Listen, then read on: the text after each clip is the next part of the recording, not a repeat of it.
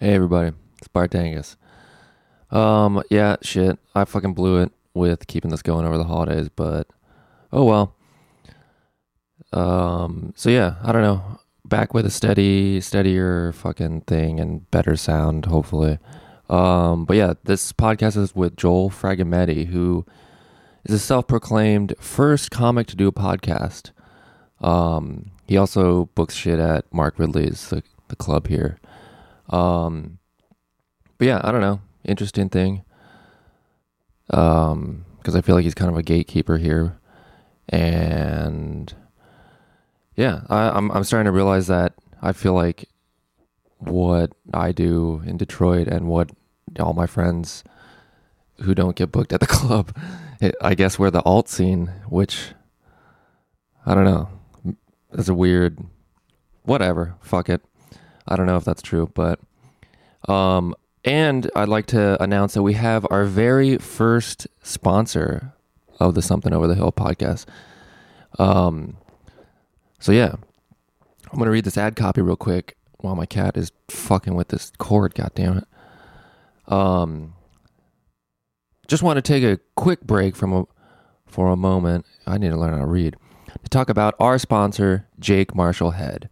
Jake is changing the way you book 28-year-old creditless cis white male middle acts. I booked Jake for my bar show, and it's quick and easy. Jake was really polite on Facebook Messenger, then showed up on time, and he had a good set. I like how he doesn't even say great set.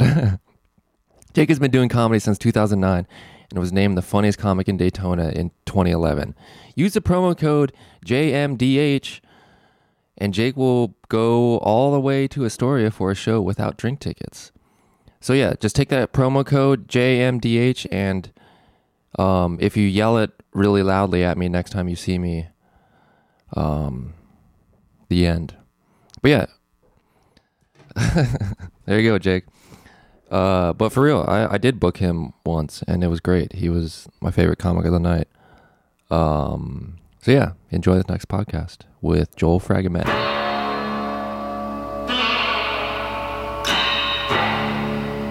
All right, yeah, I think that's gonna work. Okay. Cool. Well, you let me know when we're going or whatever. Yeah, we're going. We're going. This is it. Informal as hell. So what's That's up? okay. Hey, Bart. This is Something Over the Hill. That's the name of our podcast. Over the hill. Something over the hill. Something over the hill. Yeah. Am I over the hill? I don't know. Are you? Depends who you ask. No, I don't know. I think I'm in my prime. Yeah. Whatever that is. You're looking at it. You're in my house. Dude, this is a nice place. You like this place? Yeah, I like your bar. That is the girl that lives with me. That's her bar. She rents a room from me. And she brought that piece. Everything else is mine. Cool. So if she leaves, the bar leaves. Oh. But that's all right. So yeah, you're Joel Fragametti. I'm Joel Fragametti, comedian, Yeah. podcaster, which you didn't know about. I know, dude. How do you not know that? Dude, what's your format for your podcast? I just talk about whatever I want to talk about. If you want to, have you ever done like a swapcast where you just Sure. Yeah. Yeah. Like, I'm into that. So if you want these files and you want to release it, Yeah, no, go for absolutely. it. Well, I'll definitely promote it, but my Yeah. show is just, I guess the idea of it was just to do morning radio, I mean, we're talking 2005. That's when you I started, it? yeah. And I told you this before we went on, I was the first comic that ever did a podcast. Me and Corey Hall, I know you know Corey a little bit, right? Yeah. Comic, yeah. I think I've met him. And Corey and I started our show, and just for because we tried to do a radio demo, get hired to do radio. We had some trouble with that. We were using a cassette, like a 4-track tape deck. Holy shit! Yeah, that's because the podcasting didn't exist when we were originally had the idea for a show. And wasn't going to be on. It was like just a cassette that we mailed to radio stations. Holy shit! When podcasting was invented, I heard about it and said, "Let's do something like this. It'll be good practice." So that's what we did. And then when podcasting took off, we kind of went with it. Eventually, got the radio audition for the big talk station here in town. Were you on it? Well, we did a weekend as an audition. It was 97.1. Oh. They had Opie and Anthony in the morning. They had Howard Stern, but then Howard Stern left for satellite. So Right. Opie and Anthony were their morning show. We did like a weekend 1 to 3 a.m. Oh my god. Yeah, but that was the audition because we figured they were like, who's listening? Who cares? But we had 2 hours live on a Saturday and a Sunday night, I remember. And it went really well. The program director, we spent a year trying to get hired. Yeah. Like literally like sending tapes, and he'd say, I want to see more in this audition. We'd cut another tape for him, CDs, whatever, And we kept doing this thing. Meanwhile, we're doing the podcast, but the demos would be clean, they'd be radio friendly. Did you guys have the like DJ voice? Well, but not really. I mean, we were trying to do talk, which, we were trying to do what Howard did, or Opie and Anthony. That was the idea. And then the guy liked our weekend. He said, you guys did really good. And he goes, when we start the next quarter, we're going to have a budget for you. We can start paying you. We'll figure out a time to put you on. We said, great. We had passed the audition. We had a verbal commitment. Before the next quarter came, the station went all sports. And they fired the program director, who we spent a year trying to get a job with.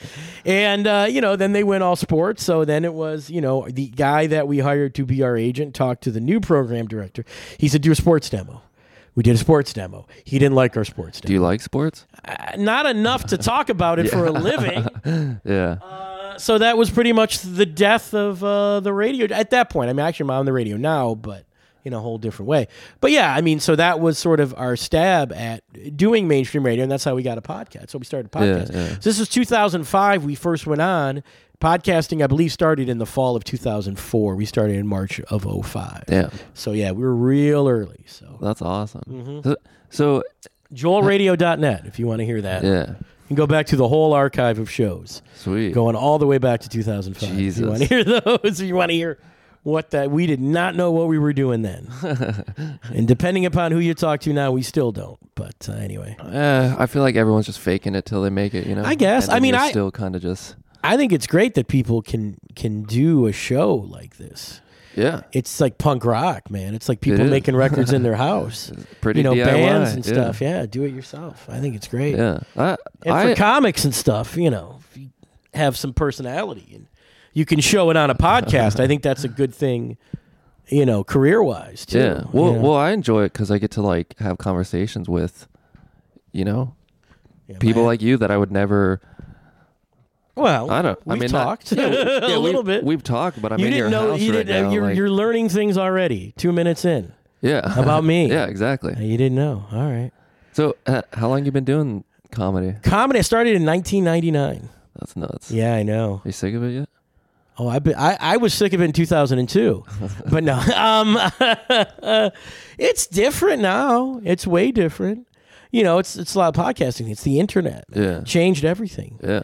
You didn't know how I figured out where to do comedy for the first time? I read an article in the Detroit News about an open mic. Damn. And I showed up the next week to watch it. So have you been in Detroit your whole comedy career? For the comedy career, yeah. I was on the road in that, but I've never lived anywhere else doing comedy. Right. This has always been my base. And, I think it's a good place to do comedy. Lots of places to practice. In the past, there was way more places to actually work and make money at it. Yeah. That's changed a lot. Clubs? Yeah. Yeah, because I know, like, before I got here, there was Joey's. Yeah, Joey's in Livonia. Yeah. When I started, there was another Joey's in Dearborn. Okay. Which they were not affiliated. They were at one point, but at that point they weren't. Just two people named Joey? A guy named Joey sort of was booking two clubs. Okay. Owned by different people. Oh. And I think both clubs independently, and probably not at the same time, fired Joey.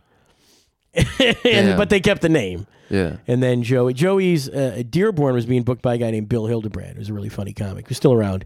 My mentor in comedy. I always give him credit. Bill Hildebrand? Bill Hildebrand. He's still around. Great guy. Funny guy.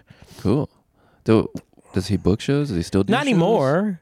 He'll tell you this himself. He had juice when he was booking a room. He had juice? He had juice. No, he had juice in the business, meaning he was somebody when he was booking a room, and then when that place closed, He's nobody. Fuck. Yeah. Damn. Think about that.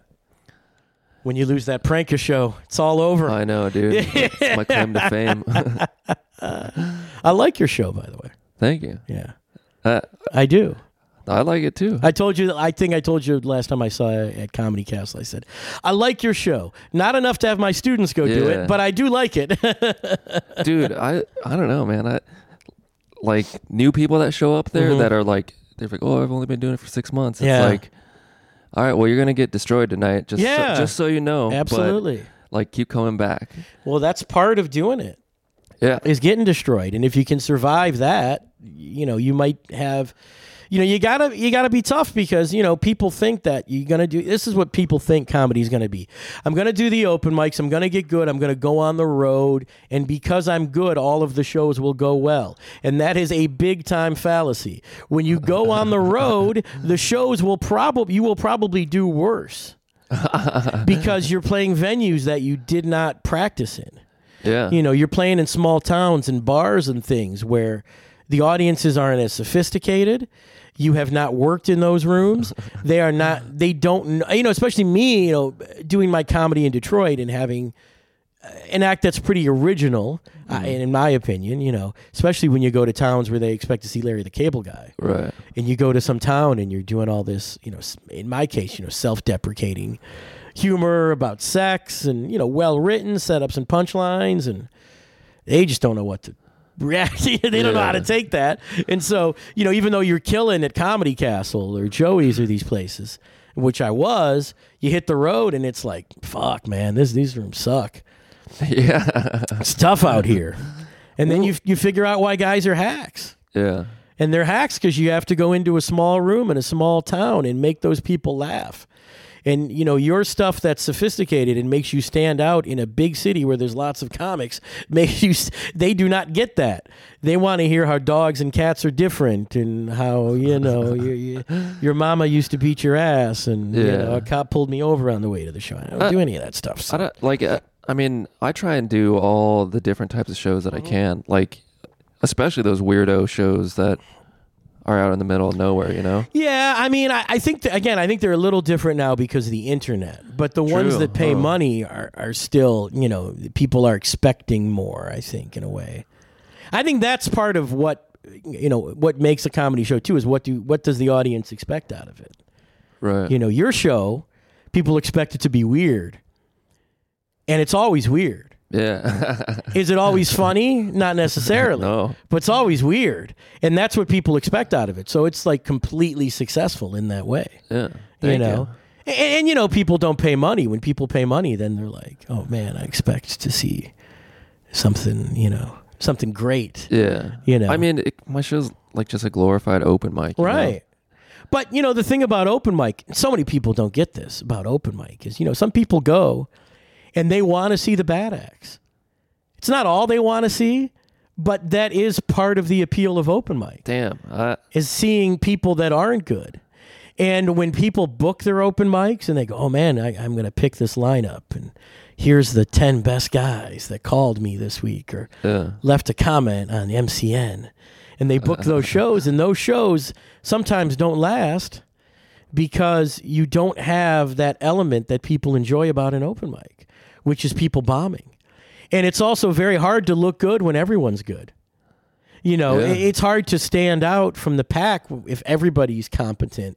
And, 13 guys, you're the 12th guy, and if everyone got laughs in front of you, what's left for you to do, know? I never really thought about it. It's a different like that, philosophy, yeah. Like, I never had any interest in going to open mics until I wanted to, or thought about doing it, Yeah. But, yeah, I think the first time that I went, I was like, oh, that guy sucked. I could do that. That's exactly what I thought. When I had never been to a comedy club when I read that newspaper article about the open mic. It was a place called Club Bart, which is right up here around the corner from where we are in Ferndale. And I went and I walked in, and I had written some stuff, but I knew I wasn't going to perform. I was just going to watch. Right. And I had that same feeling. I was like, there was 2 or 3 guys on this show that were good, but I'll be better than the rest of those guys. Yeah. And eventually I was. I wasn't the first time, but eventually I got to where I needed to be, I just listened to like 20 seconds of my first one or two sets, and it was like, oh my god. I think going back and listening to that, it makes me like more like, for the people that do show up to my shows and suck, I'm like, okay, like, I feel you. Like, keep doing it, man. Just keep fucking grinding. My thing, and again, everybody's career is different. Everybody's path is different. My feeling is if you want to make it, and looking at people that I've seen after almost 20 years of doing this, if you're real good when you start, I don't know that you're going to make it. Yeah. And what I mean by that is you have this kind of like what I talk about, the expectations of how you're going to do. If you go up and kill the first time you go out there, your second and third time, you're probably not going to kill. Or your third and your fourth, you know what I mean? So sometimes you do great, and then it only gets harder from there. I mean, it definitely gets harder, but as your skill level goes up, you expect your success to go up. And there's so many factors that aren't in your control. I've seen guys who've had amazing first sets. And, you see them a second time, and they expect to do that good. Right. And then invite all their buddies out, and it's not good. Dude, it blows my mind. And then they get discouraged, and then they quit, Yeah. Because that's the thing about comedy. No one ever, you can't get fired from comedy. The only reason anyone ever leaves comedy is at their own will, by their own decision. Yeah. Well, I feel like it's super humbling because, I mean, my biggest career thing was like getting to do 5 minutes in front of Stanhope. Okay. And then the next day I did an open mic to two comics. Right. Yeah. And it was just like, oh my God, like just squashed me back into like, I'm still nothing. It's, that's the thing. That's another cruel thing about comedy is, you have to get good to get the good gigs. Yeah. And then you get the good gigs and they're super easy. The good gig, Saturday night at Comedy Castle, you could throw, and this is a secret. I'm not speaking for Mr. Ridley himself.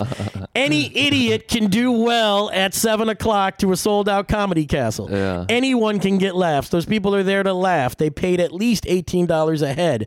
They've been drinking at dinner. They've been drinking for an hour before the show. They are ready to laugh. It is the easiest show you will ever do. It is shooting fish in a barrel. But in order to get to that stage, you have to wade through knee-high shit for years to get there. And then you get there, and it's the easiest thing you will ever do. And that's the cruelty of it. That's the cruelty of it. You're good, and you're on a show where no one gives a fuck. And if you don't quit, and if you stick with it, you will eventually get the chance to do those good clubs. But it is only, being good in bad places is what gets you to those good places. Yeah. It's funny, like, just how many shows, people at my level and myself do that, somebody goes up to the mic and you're like, all right, we're starting in 10 minutes. We're going to have a comedy show. Yeah. And then the table, they're like, the fuck? Yeah. God damn it. And then, Well, that's the problem about shows is that people don't, if you're doing comedy where people don't expect to see comedy, it's never good. No. That's why Comedy Castle is great. Everyone's there to see it. Your show, even though they haven't paid, they're all there to see it. Right. Well, but you don't wander into your room. Yeah, but no one wanders in there. Dude, actually last night, two women saw my A-frame sign out front and wandered in. And towards the end of the show, brought the energy back to the room. It was fucking good. That's great. But yeah, a lot of times people stick their head in and be like, the fuck is this? And then, bail. Well, the show that I really... It's actually the show that I talked about that was in the newspaper, Club Bart in Ferndale. I ended up running that show, and I'm known for that. I ran that show for 10 years. Damn. So after about, a year and a half, 2 years of doing it, I was actually the host and running the thing. And, it's on Woodward Avenue, so people are walking, middle of the bar, people are just walking by. And the whole front is glass. So you could see the show. You couldn't always hear it. In the summer, the door would be open, but otherwise you would, people would poke their head in, and that's where we'd get a lot of foot traffic. People would pop their head in and watch it for 5 minutes and go. People still tell me to this day, oh, I saw you at Club Bart. We were walking by one night. We walked in there and saw you, and it was pretty fun. Dude, that's right. Yeah. So those kind of shows are great if you can get them. Yeah. I mean, that's my, why I settled on doing a show in Corktown. It's because, it's not, Woodward, but there's still a little bit of foot traffic. Yeah, it's a good place. It's a good place for a show. People that hang out in Corktown have a certain sensibility, I think. Yeah. And that's and those people are probably a good comedy audience, I think. Yeah. They're pretty giving, except for when somebody makes a bad racial joke or sexist joke. What would open mic be without bad racial and sexist humor? Right. Yeah. Where would we be? It's funny. There's only been one dude who walked a few people. Oh yeah. Yeah. Okay, actually there's been two. Okay. But one dude, you know, like I'm friendly with him and I like him, and I was like, you know, you should take a little break from my room. But he came back last night, and he did fine. And I was like, whew. Well, you know, my policy, and maybe you have the same. We've never really talked about this, but I think the thing is a good open mic. Like I said, you know, you don't book it out. You let everyone get on. Yeah. And, like, see, that's my thing though. I'm not. Like if I let everybody on, it would be a marathon show. Okay, no, I get that. But I do like sorry man, I don't have room this week, but I'll put you up next week for sure. Right. My thing was show up and go up. Show started at 10:30. Everyone that was in the house at 10 got on. Yeah. So if that was 20 guys, we'd put 20 guys on. Yeah. You know, if it was 10 guys, it'd be 10 guys. We did it with as few as probably 4 guys when people weren't coming out. You know, if you were there late and I didn't know you, then you'd get the, hey, come back next week. Yeah. But, you know, if you were working at a club or I knew you and you showed up late, then I'd bump somebody and put you on. And, you know, that is the skill of the host at an open mic, is controlling the list, making the list good. It's making for a fun show. It's trying to make that shit sandwich. Yeah, but, you know, I always, you know, I would open with the strong guy. Yeah. A fairly strong guy. He'd be the first guy after me. Okay. And then I try to peak the show in the middle. You know, my best guys were in the middle of the show because I figured, hey, people are going to want to leave the show anyway. Around midnight, people are going to be going, I got to go to work tomorrow. Yeah. So why put my best guys at 12:30, 1 o'clock? Put them in the middle where people are going to enjoy it. And if people are going to walk out on a guy, let's have them walk the audience when they'd be leaving anyway. So the new guys, if I didn't know you, went towards the end of the show. If you brought a shit ton of people to see you and you were new, you went way at the end of the show. Yeah. You're going to sit through this whole fucking thing if you came to see your buddy who thinks he's funny. Dude. You're going to sit there and buy drinks for 2-3 hours. And that's what the bar owners love, is when you can keep that audience there. And there's a skill to running your open mic that way. And so many guys do not do that at all. Yeah. They just don't. You know, they just go, oh, man, I'm going to save it because I got this killer at the end. And nah, that's not the. You know, it's a different thing. Yeah. You know, if you book it, you know, because I run Comedy Castle's open mic now, but that's different because people do have to call in. Yeah. You know, we got 50, 60 people calling a week, and I got to pick 13. God damn. And I know the audience is going to stay for the whole thing for the most part. Right. So I can put the good guys at the end when they're a little more warmed up. So I have a different philosophy to that show. Yeah. But I think for something that you do, I think that's a good strategy to have. With mine, I kind of do like a couple new dudes at the front, and then like somebody that usually does well. Yeah. It's just kind of like alternating. Like I know you can do well for the most part, and then it's also like I don't give everybody the same amount of time. Okay, like, if I don't know you, 3 minutes. But if you're doing well, I'll let you go. Yeah. But there have been a few comics who have like really started like control that room, and I'll just let them go for like 10, 15 minutes. Yeah. And it's like, it's so rad to see somebody like take control of that and kill. And I think that's fair. And I think as the host, you should be able to do that. Yeah. And if people complain, fuck them. Hey, that's the deal. Get good. Do good. You want to do more than 5? We'll give you 10. If you got 10, that's good. Yeah. But if you're going to suck, 3 minutes. Come back next week. Do another 3 minutes. Yeah. I'll give you 6 minutes. It's divided into 2 weeks. You want 10 minutes? We'll do it over 3 weeks. Yeah. I mean, I think that's fair. I think there is a natural selection kind of thing that happens. Yeah. People that do it and do it when it's tough get good. And then, then you start using them at a better spot in the lineup. And it just goes that way. I mean, I can give you examples of guys that, would do my open mic and they'd be on at 1 a.m. with few people there. And then one night something would click. I'd listen to him and go, oh, that guy's really good. Yeah. I'll put you at I remember a guy, Jeff Sheen. I always give this example. And Jeff probably doesn't even remember this. But, Jeff's headlines now. He's out of New York now. He's from here. Okay, yeah. Went to Chicago for a long time, but he's from here originally. And I remember having Jeff on one night, very few people, 1 a.m. And he did it was really funny to me. And he'd probably been doing it 3-4 months. I go, Jeff, next week, you're going to be the first guy. Hell yeah. So he went from the last guy to the first guy. Damn. And I go, if the audience likes him as the first guy, then he's on his way. I'll keep using him. And he went on as the first guy the next week and did great. And then I just kept using him in better spots. And it just, now we got headlines clubs, he's been on television, and he's a hot young headliner now. And I'm not taking credit for him because he's awesome on his own, but I saw that he was good, and I'm fair enough to do that. Yeah. I try to not play favorites. Yeah. You know, I try to, do it on merit as much as you can. But it depends on what is your philosophy on running a show.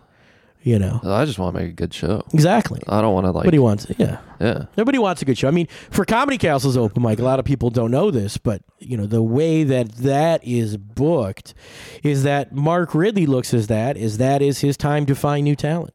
Right. So, when Mark knows you and Mark books you, it makes it a lot harder to get on the open mic. Because he's already seen you. Right. If Mark says to me, I like this guy, Joel, I like this guy, I'm going to book him. Okay. I'll stop bringing him in. I know that sounds like a dick thing to do. No. But that's kind of the idea. Yeah. And, when I originally started running open mic over there, Mark kind of had to sit me down and tell me that's how he wanted it done. Yeah. Because my idea was, let's give him like this killer show, Yeah.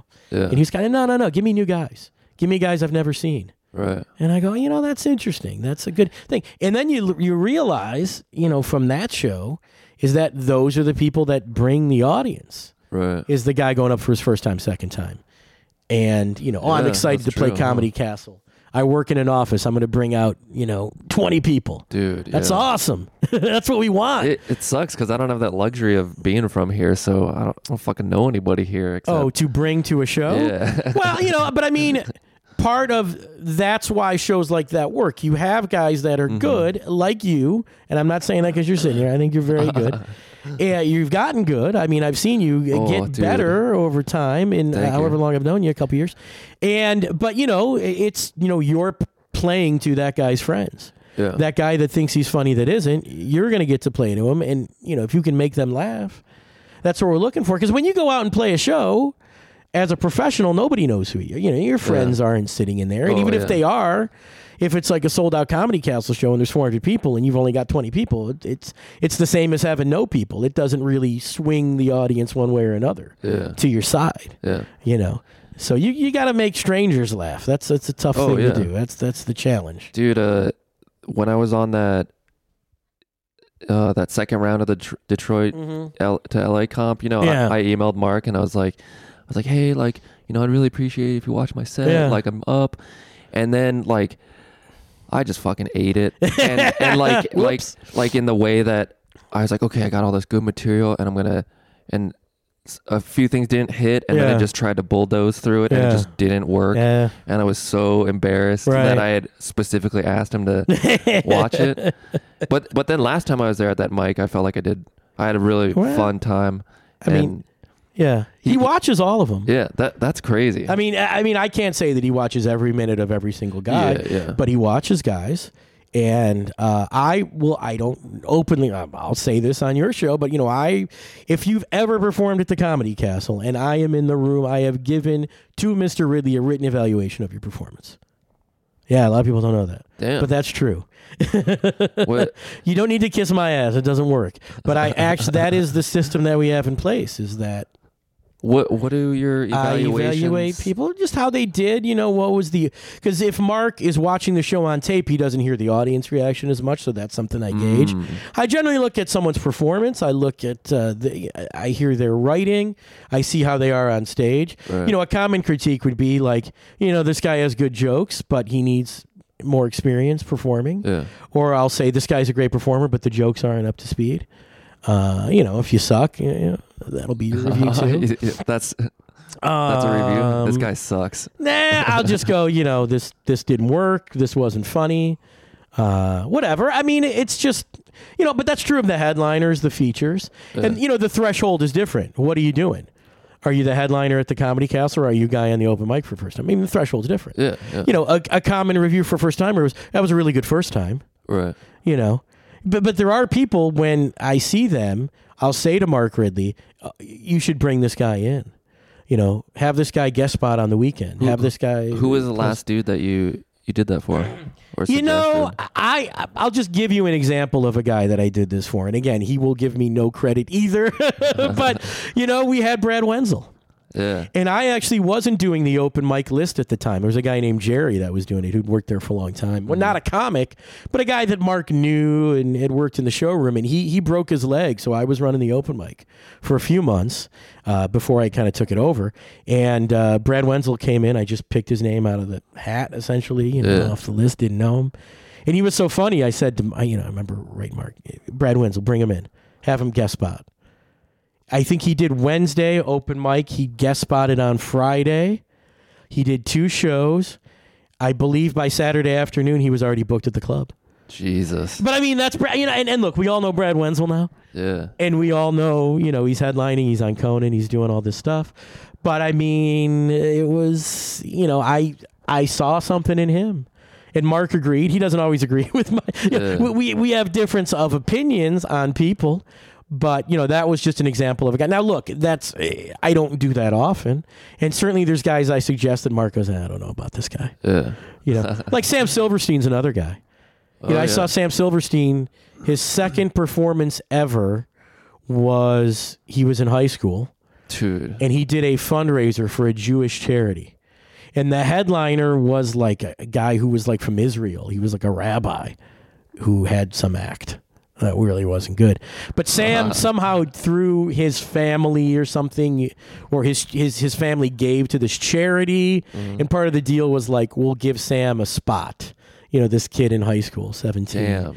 And I saw him. And again, it was one of those things where like, all right, the material's not great, but there was something about him. Yeah. And I'm going to keep bringing Sam back and using him on open mic. And he wasn't old enough to be in the club. You have to be 18 to be in the club. Right. So I'd put Sam on open mic and I go, okay, you got to leave. And I kept working him, and Mark Ridley would fight me a little bit on it. Oh, I can't have this guy work on the weekends. Okay, yeah, but I'm going to bring him along, open mic. He's my project. Yeah. I'm going to bring him along. Didn't he just do He's done a few weekends now. Yeah. He just did an MC weekend and did great. Yeah. And now he's one of the favorite guys that works the club, But, it was like he was a project. He took my comedy class, too. That was another thing where he got better, working with me. And even some of his early jokes, I helped him with some of his jokes. A little bit, I'm not... when you do my class, I do not write your jokes. Right. But if I hear something that I think would be funny, I'll suggest it. And he took my suggestions and some of those jokes. And he's changed his act a lot as he's gotten older. He's 21 now. But as he's developed an act that is really funny, and because he had something about him, he had a charisma to him that I thought would be really great, and people would find entertaining, and they have. Yeah. So I was right about him. Yeah. I'm not right about everybody. It's not my club, but Yeah, that's right. It's great. Like I've never met Mark Ridley. Okay. So I just know him from like the man, the myth, the legend. Emailing him, and then like, ooh, he's always watching. Like it's almost like a god figure. The eye in the sky. Yeah, the gatekeeper. Big brother watching. Well, I'll tell you, when I first did Comedy Castle open mic, I think it was my 5th or 6th show. So I'd done the Club Art open mic. It was the only one I did, but I had gotten good. I wanted to get good before I called. Right. For that show because I didn't want to go in there and suck. Yeah. And I remember walking in. You only did 5 or 6 stand-up shows, and then you were like... No, I did Comedy Castle open mic as my 5th or 6th show. That's nuts. Yeah, well, that was what you did then, because there weren't as many mics in 99. There was maybe 3 a week. Comedy Castle was the big one, And, then you went up... The open mic was you went up before the improv troupe. They had 3 spots a week that were open. Improv. They had an improv group that was Tuesday nights at Ridley's at Comedy Castle. Yeah, totally unrehearsed theater, and you would open for them. That was the open mic spots. You would either MC or you do. Right. I think there were 2 warm up spots and the MC spot. And you didn't get the MC spot because you weren't experienced. So if you were new, you got one of the other 2 spots. And I remember going in there. And I had my little set that I had worked out at Club Bart and it was doing well. And I walked in and, there's a guy at the cash register, taking people's money. And I said hi to him. And he guy said, I'm Joel. And he goes, hey, how are you doing? And I said, I'm here to do open mic. Cool. He says, just go back there. Okay. Yeah. And then as I did my set and I came out and the guy says to me, the guy working, he says, oh, that was really funny. Come back. I was like, cool. And I'm walking around and I'm looking on the wall and I see all the photos, the news clippings. I didn't realize that was Mark Ridley. The guy that was literally taking the money at the door. This is back when he did that. Yeah. He was taking the money at the door on open mic night. And so in a way, I didn't have that freak out thing. I mean, I knew I was at a big club and it was an important show. I didn't realize that was him at the time. Yeah. But then he told me it's funny. He's like, "Oh, Mark Ridley just said it was funny. Holy shit!" Yeah. So then he started using me pretty early. I would MC that open mic. That was the first thing. But you got $25. Yeah, that's cool. I was happy with that. Yeah, dude, a good gig. That's crazy. Like at the time, because I mean, there's so many mics you can hit right now. Yeah. Like, right. I mean, my Tuesdays are usually like I'm gonna hit 3 mics. Oh yeah. Yeah. Okay. And I mean, I don't know if it's like me just becoming more aware of the scene since I've been here, or if it's actually growing. But I feel like if you really try, there's so like you can do. Like, you can do a lot of sets. Yeah. I mean, you can. That is the thing. You can get better faster now because of the amount of shows. I tell people, your first year in comedy, quote unquote years. I'm doing air quotes. For people listening. It's about 100 shows. That's what I consider a year in comedy. Not like, well, I did open mic for the first time a year ago and I've done it 4 times. That's not a year in comedy. Yeah. I think it's 100 shows, so that's 2 a week. If you can hit 2 mics a week, which now you can, back then it was tough, Yeah. But that's why I was going up all the time, So yeah, that's great development. Yeah. But sometimes the quality of the show isn't For sure. great. For sure. Yeah. But it's also like there's so many different rooms, which is, I mean, I think that's really good. I think so too. One thing that's different now is that there isn't. I don't. The term sounds bad, but there was an industry in the room like there used to be, because at the open mic, even like the one I ran at Club Bart, we'd get all the headliners coming by, Right. and the features that would do the other clubs because it was late on Thursday. So you'd get the guys from Joey's and Livonia, the guys from Comedy Castle. Not every week, but you'd have guys out there. So we had Rich Voss, we had Greg Giraldo that would stop in and do spots, or you'd just get the guys and they would need openers. So that's a lot of the gigs that you got was, the headliner, local headliner type guy would see you at Club Bart's open mic and go, "Oh, I need a guy to come on the road with me." And now I think the mics have gotten to where it's an open mic filled with open micers. Yeah. And there's not, because they're not at Comedy Castle or whatever, Mark Ridley's not going to see you. I'm probably not going to see you. Yeah. There's a few I go to with my students now, or I'll go to your thing. But generally, I'm not at open mic most of the time like I used to be. What are the ones that you take your kids to? Well, my kids. Well, New Way Bar has been a place that I've taken them, and that show is not a great show. And I did a whole podcast from the New Way Bar about a year or so ago. I just took my field recorder and recorded, interviewed some people, recorded some of the sets. I talked to Amit Jain. And recorded some of his show and talked to him about the way he runs the open mic. But believe me, and I'm not dumping on Amit because he's my friend. He's a guy that he got his start working with me at Club Bart. But I asked all the relevant questions. I'll just leave it at that. So if you want to know what goes on at New Way, listen to my show from New Way. All the questions are asked, all the answers were given. But yeah, that's one I do, and I go, look, that's a rough show. Yeah. Again, that's one where not everybody's there to see the comedy, whatever. But I say, if I can, because I like to see my students with an audience. Yeah. And it's the advanced comedy class, so you do have to have some experience to do my class. And then when I see you with even if it's one table, I'll watch that one table for their reaction. And I get that there's people shooting pool. Yeah. And I get that there's people on the other side of the bar that don't give a fuck. And that's fine. I don't care about that. But I'm watching that one table that's there listening. And I'm watching their reaction, trying to see, okay, is that good or not? So that's one that I'll take them to. Alan Black's Ypsilanti thing. Okay, yeah. Which is, I think he does a nice job over there. Alan did my class. And Alan said, well, why don't we just go do my show? Yeah. I said, great. Yeah, I've heard a lot of good things about it. Yeah, Alan's show's really good. I forget the Tap Room, I think, in Ypsilanti. Yeah. Alan runs a nice show. I am doing, in a couple weeks, I'm doing Marcus Olin's Atwater show, which I've heard good things about. Have you done it? It's fun, yeah. Yeah, so my students are going to be going there in a couple weeks. Marcus is a guy who did my class and is doing very well for himself. Yeah. He's gotten really good. You know how you get good? And I saw it with Marcus. I've seen it with you. I don't think it's coincidental. Okay, Amit Jain might be an exception. Running an open mic makes you good. Dude, Absolutely makes you good. I completely agree. Mm-hmm. Like, I mean, I'm not great at it, but learning like learning how to break that tension Yeah. and kind of like try and Sure. reset the room a little bit Yeah. with something quick. Yeah, because you're going up with nothing between the acts. Yeah. You know, sometimes you're improving something about the last guy or intro and the next guy.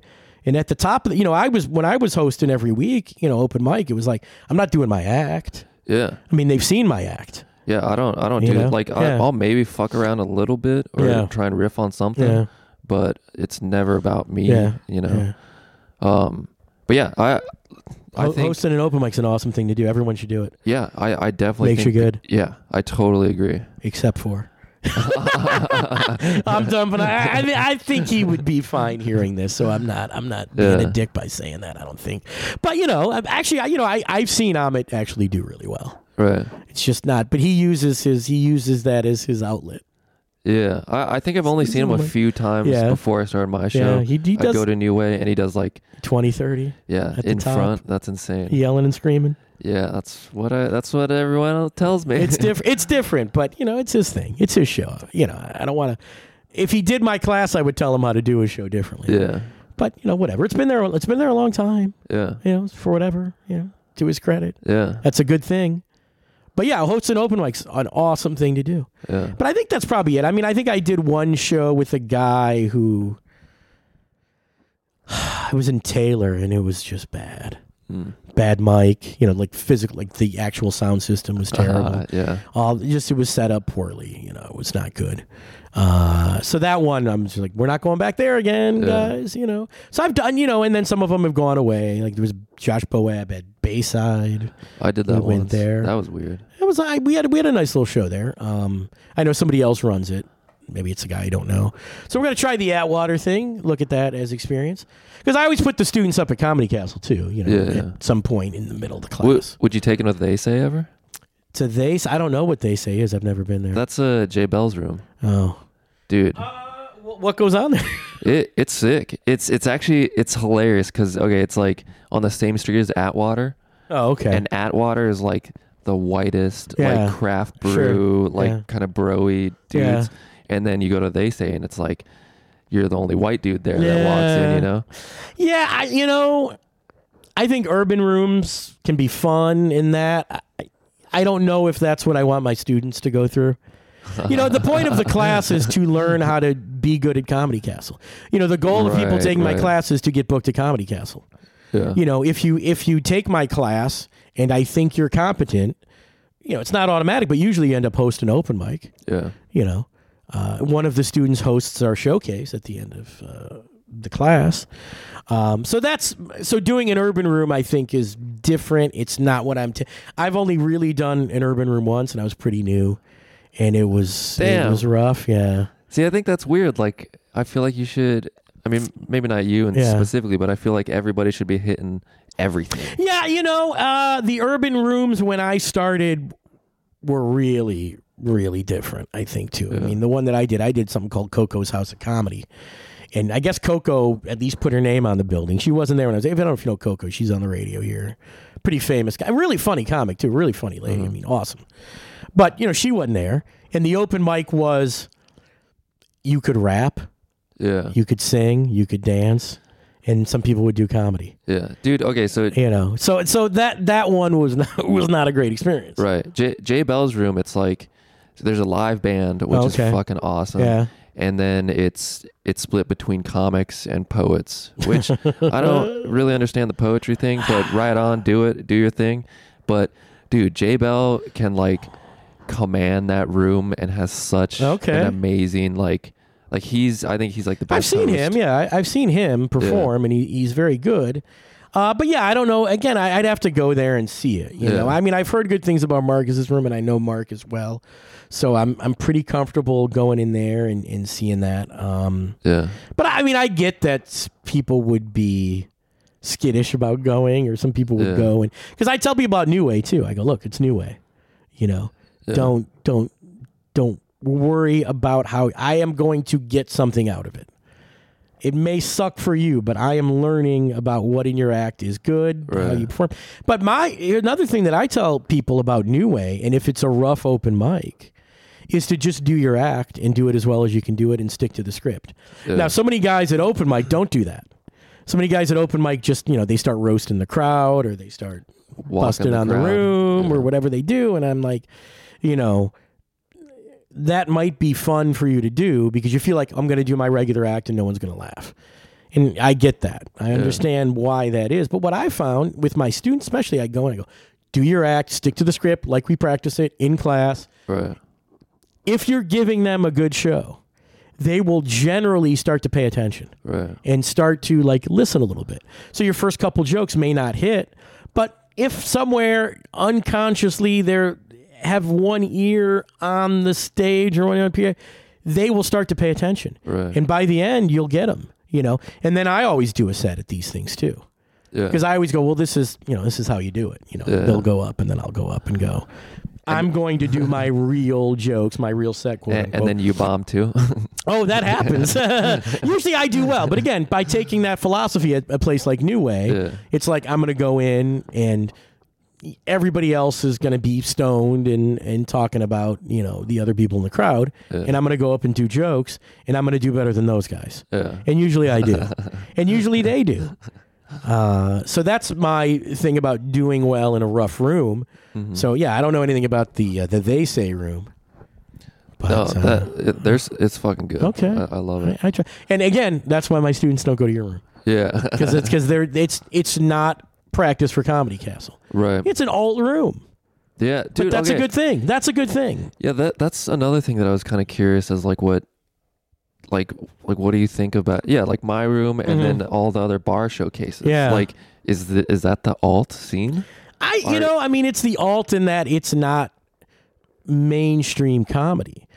Alt didn't exist when I started, at least not in Detroit, and I really never got to do an alt show. Yeah. The club bar at open mic was as alt as it got. That was the big open mic of the week where anyone could get on, and it was alt in that we were putting up weirdos, but it was also still a thing where you practice there and then went to Comedy Castle. Right. Whereas now there's guys who just do the alt shows. And they're killers, and some of those guys are killers on the alt shows, and I bring them to Comedy Castle and done work, but they can rock, Chucky Finster or Your Thing or Trixie's or something, and then, they do Comedy Castle, and it's just a different thing. And that's all right if that's what you want to do. I'm not saying that it's a bad thing to do, but, I think there's a different approach to those shows. Yeah, well, I think that's what's fucked me a little bit is... Ridley's is so much different. Yeah. It's so much fucking different. Yeah. And it sucks because it's hard to train for that because, you're doing these crazy weirdo. Well, the training is, like I said, you do the Comedy Castle set at the alt show and hope that they get it. And, but you don't, you don't have to either. But I've seen guys who are fucking around at New Way and then they get to Comedy Castle. They think they can throw a switch and crush, and they can't. Yeah. In generalization, And I think that's too bad, but I also think, hey, go work on a real act. Do it in these places. Yeah. See how it goes, I think that's the best practice for it. Doing well at your show is just a different threshold. It's a different thing. Yeah. Well, and it's super fun. I enjoy that challenge of it, and I think it's a very entertaining show to watch from the audience perspective. But I also think is that the training to be a working comic? I don't know. I'd like to think that it's just working out a different muscle of, being a comedian. Yeah. Because it's I've said from the beginning, it's if you're eating shit, the crowd... not to make it not unbearable for the crowd, that's the whole point. And then it's also if you can flow and and then segue back into your material, I think that's a really good skill to have. Oh, absolutely. There's some improvisation that is necessary to be good. Yeah. I think you learn a lot of that being an MC. Yeah, because so much of that is improvisation. Because I tell my students, you're not going to improv anything. You're not going to do crowd work. You're not going to do any of these things. But when you're the MC... then the rules change. Yeah. You can improv. You can make a joke about the last guy, make a joke about the next guy. Yeah. You're going to do announcements about, tipping the wait staff. Make those funny if you can. You want to do somebody's birthday as the MC? Hey, who's having a birthday tonight? What did you get for your birthday? Okay. There's a bachelorette party. Let's talk to the bachelorette party. Yeah. Make some dick jokes. That's all kosher as the MC. Right. But if you come in to Comedy Castle and you're trying to get booked, and I've seen some guys do this where it's like, I'm going to get booked. Have Mark watch my set. And they're in there going, hey, what do you do for a living? It's like, what the fuck is that? I hate that question. Oh my God. Guys doing crowd work who just, you can't.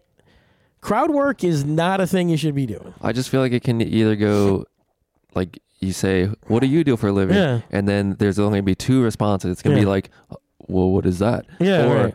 what the fuck? And it's crazy. Yeah. And I just...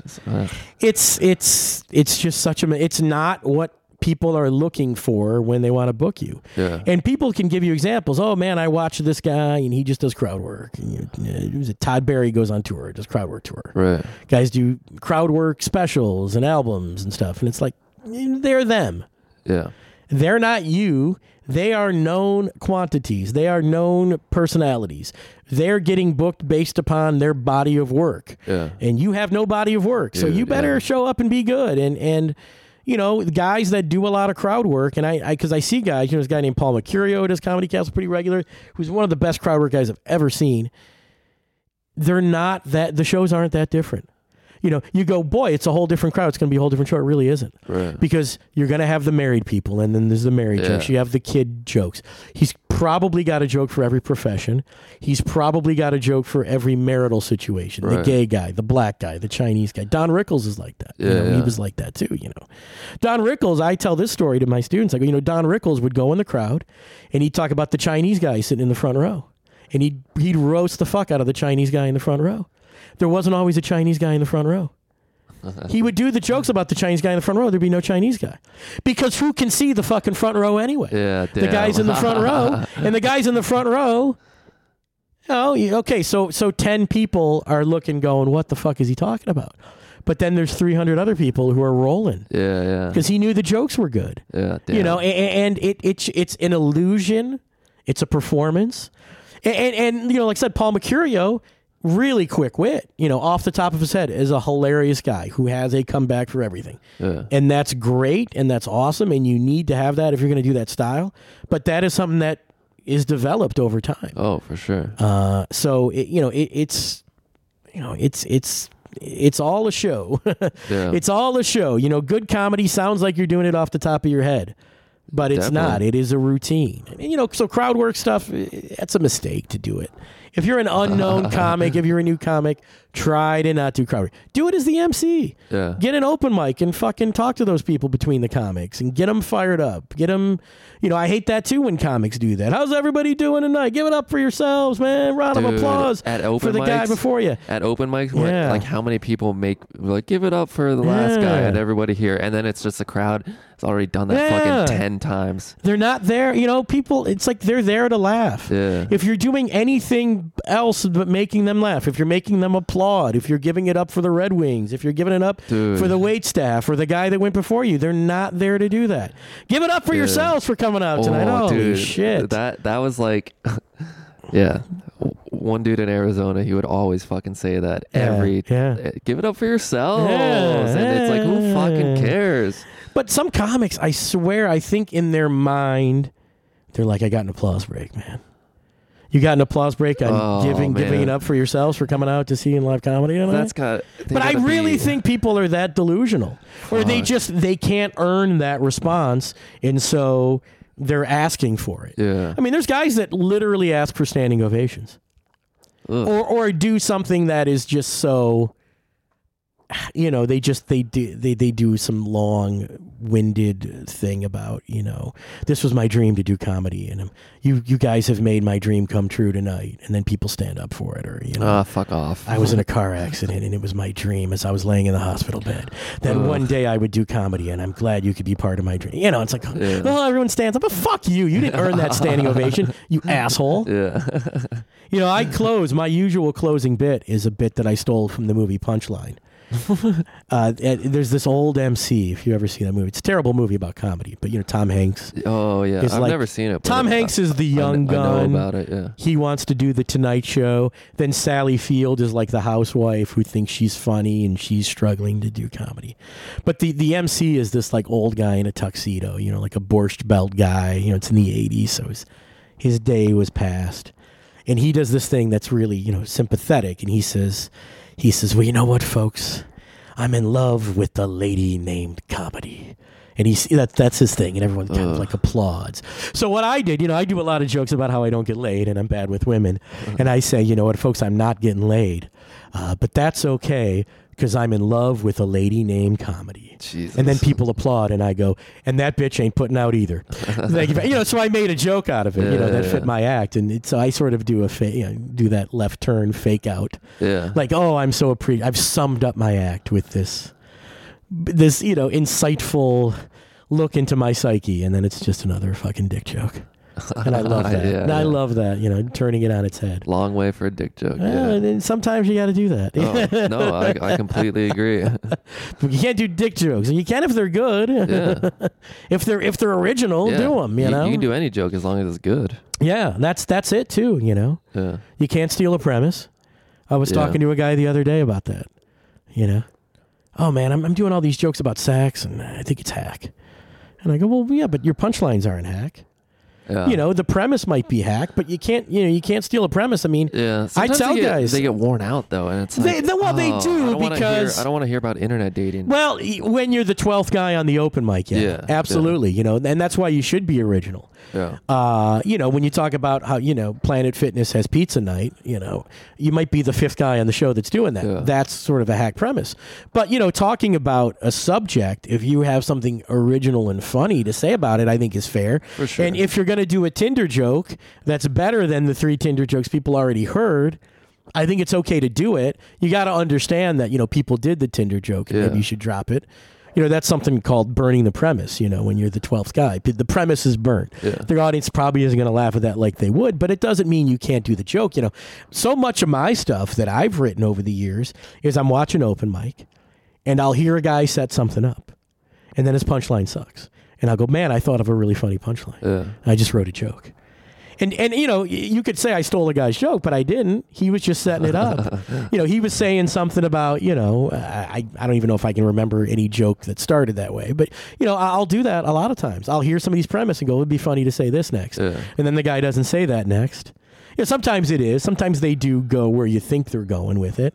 But a lot of times I just think of something that's a real funny punchline and go, I'm going to do that. That helps me write is like I'll listen to my sets and be like, oh, I fucking should have said this right there. Absolutely. And then that But you could do that listening to other people too. For sure. There's some value in that. There's some value in watching people almost hit, Yeah. and then going, I can make that work. Yeah. Boom.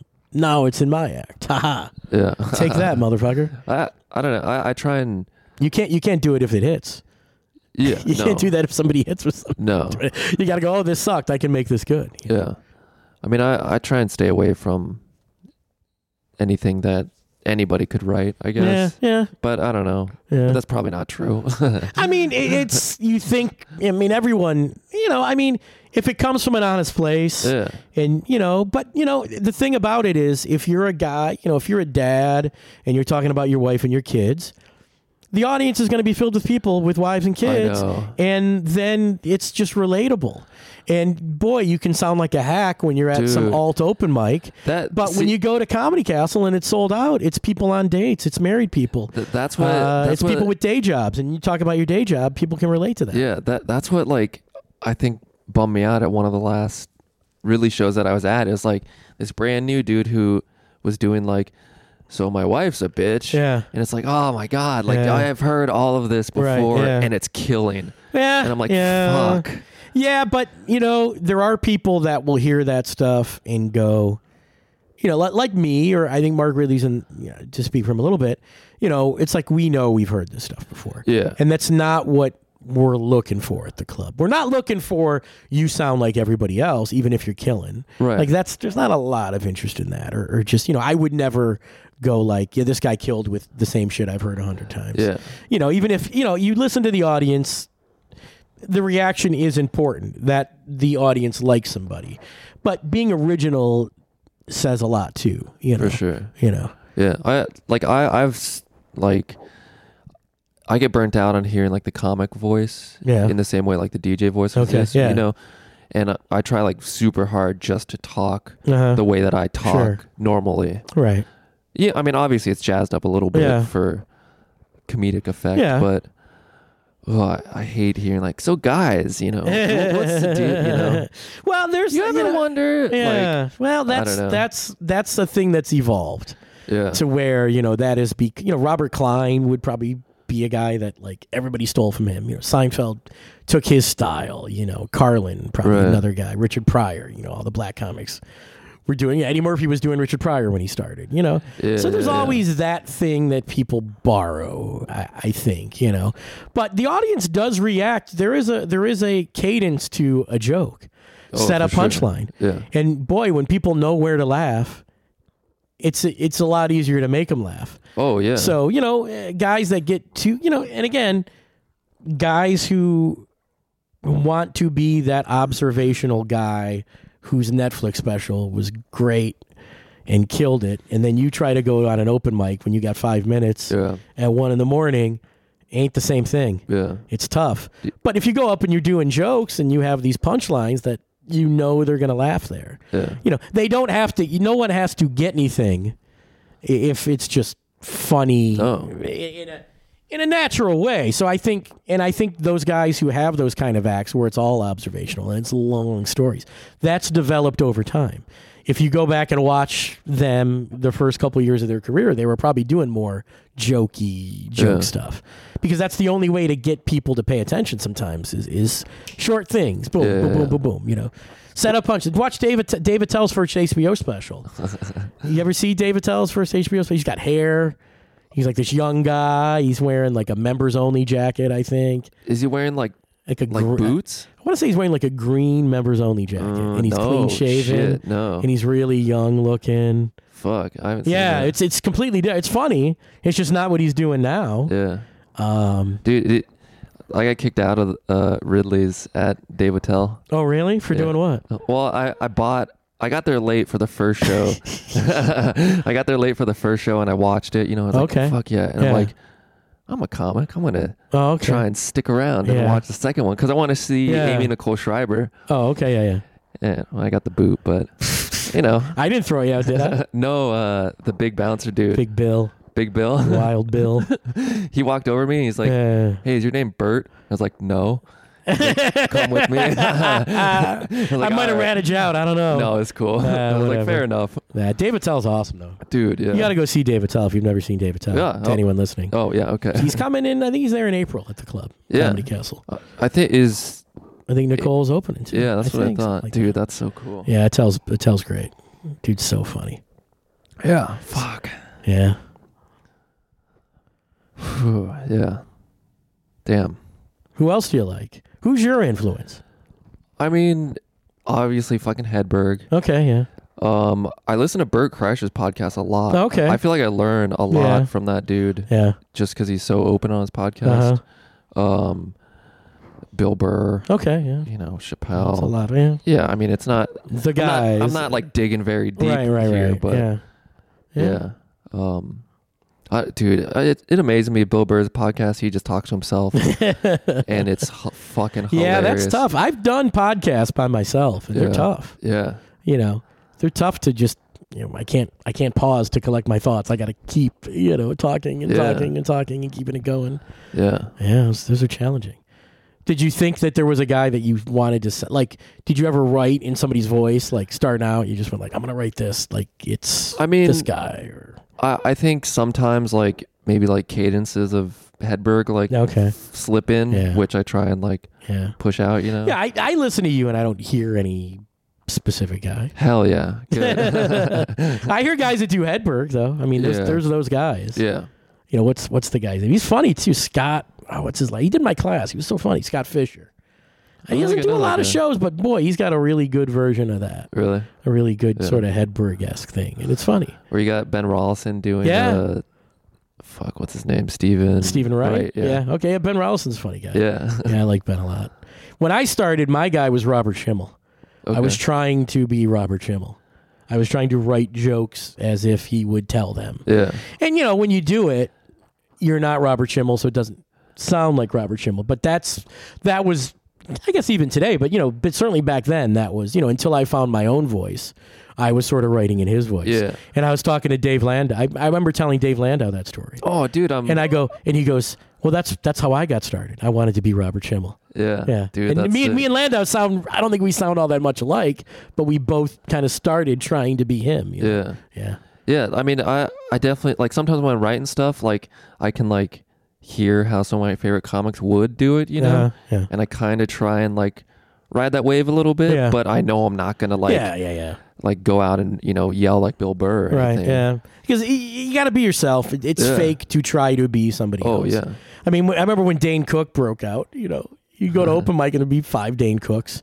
Guys with spiky gelled hair and jeans with all kind of glittery shit on them, and fitted tank top. Yeah, like real muscle, like affliction shirts, and they'd be up there trying to be Dane Cook, and it's like Dane Cook's not even good. Why are you fucking gonna be watered down Dane Cook?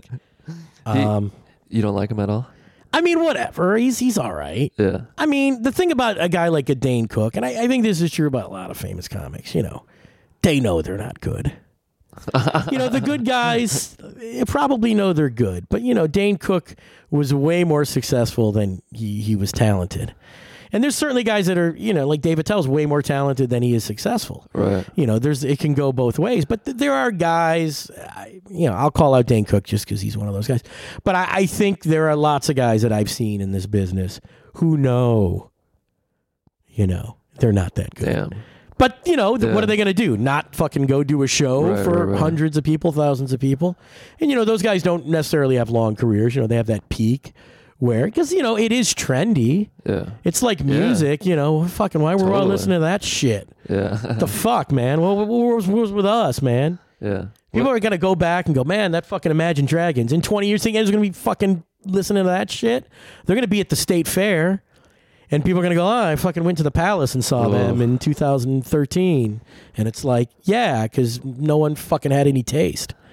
And it was just the trendy thing to do. And it sounded good then. Yeah. It gets dated. And comedy's the same way. Oh, for sure. The guys that sounded good, like, what the fuck, man? What do you think of Stanhope? I think he's great. I think he's great. Again, he's one of my favorites, too. I think Stanhope is a guy that, he doesn't give a fuck. Yeah. If he gave more of a fuck, he might be more successful. And not that, like, he's not wildly successful. Yeah. He's in the top 1% of guys that have ever been successful doing comedy. But there's guys that aren't as good as him that are more successful because, part of it is that, and I know this, I've never actually seen Stanhope live, but I know lots of guys that open for him, and it's always the same story. He doesn't give a fuck. I know guys that open for him, and he just hands them a box of CDs. Hey, go sell my CDs. All right, whatever, So I sold like 20, so that's like 200. I don't give a fuck. Give me the money. He has a thing, and I know opening, and it's no disrespect to anyone open for him, but it's like, yeah, you can do a guest spot. I don't care. Yeah. He's kind of like that too. Like he doesn't micromanage his career in a way to like build it. He likes to go out. He enjoys doing the shows. He gets his money. He's fine with the whole thing. He has fun. Yeah. Yeah, I mean, I definitely didn't get on that show because of any merit or anything. Yeah. But, like, when I was wearing a fucking ridiculous Stanhope suit for the first year of Prankus. Okay. Yeah. And there was an article written about it, and I sent him. And I was like, hey, like, I'm a big fan. This is like a homage to you. Hope this is cool. And he was, like, down for it. Yeah. And then I saw him. I went to see him in Ohio. Okay. And, I was like, hey, man, like, I'm that guy from Detroit. Oh, okay. He's like, oh, I recognize you. Like, whatever. Super nice. Yeah. And he was like, do you want to open for me in Detroit? Ah, that's awesome. Oh, my God. Yeah, like, he's cool like that. Dude, yeah. So many guys aren't, because some guys want to control who's in front of them. Yeah. Some guys only want women in front of them. Some guys only want a dirty comic, might only want a clean comic in front of him. Right. Stand-up's so good, he knows it doesn't, he can follow anybody. Yeah. He doesn't give a fuck. If you suck, it doesn't matter.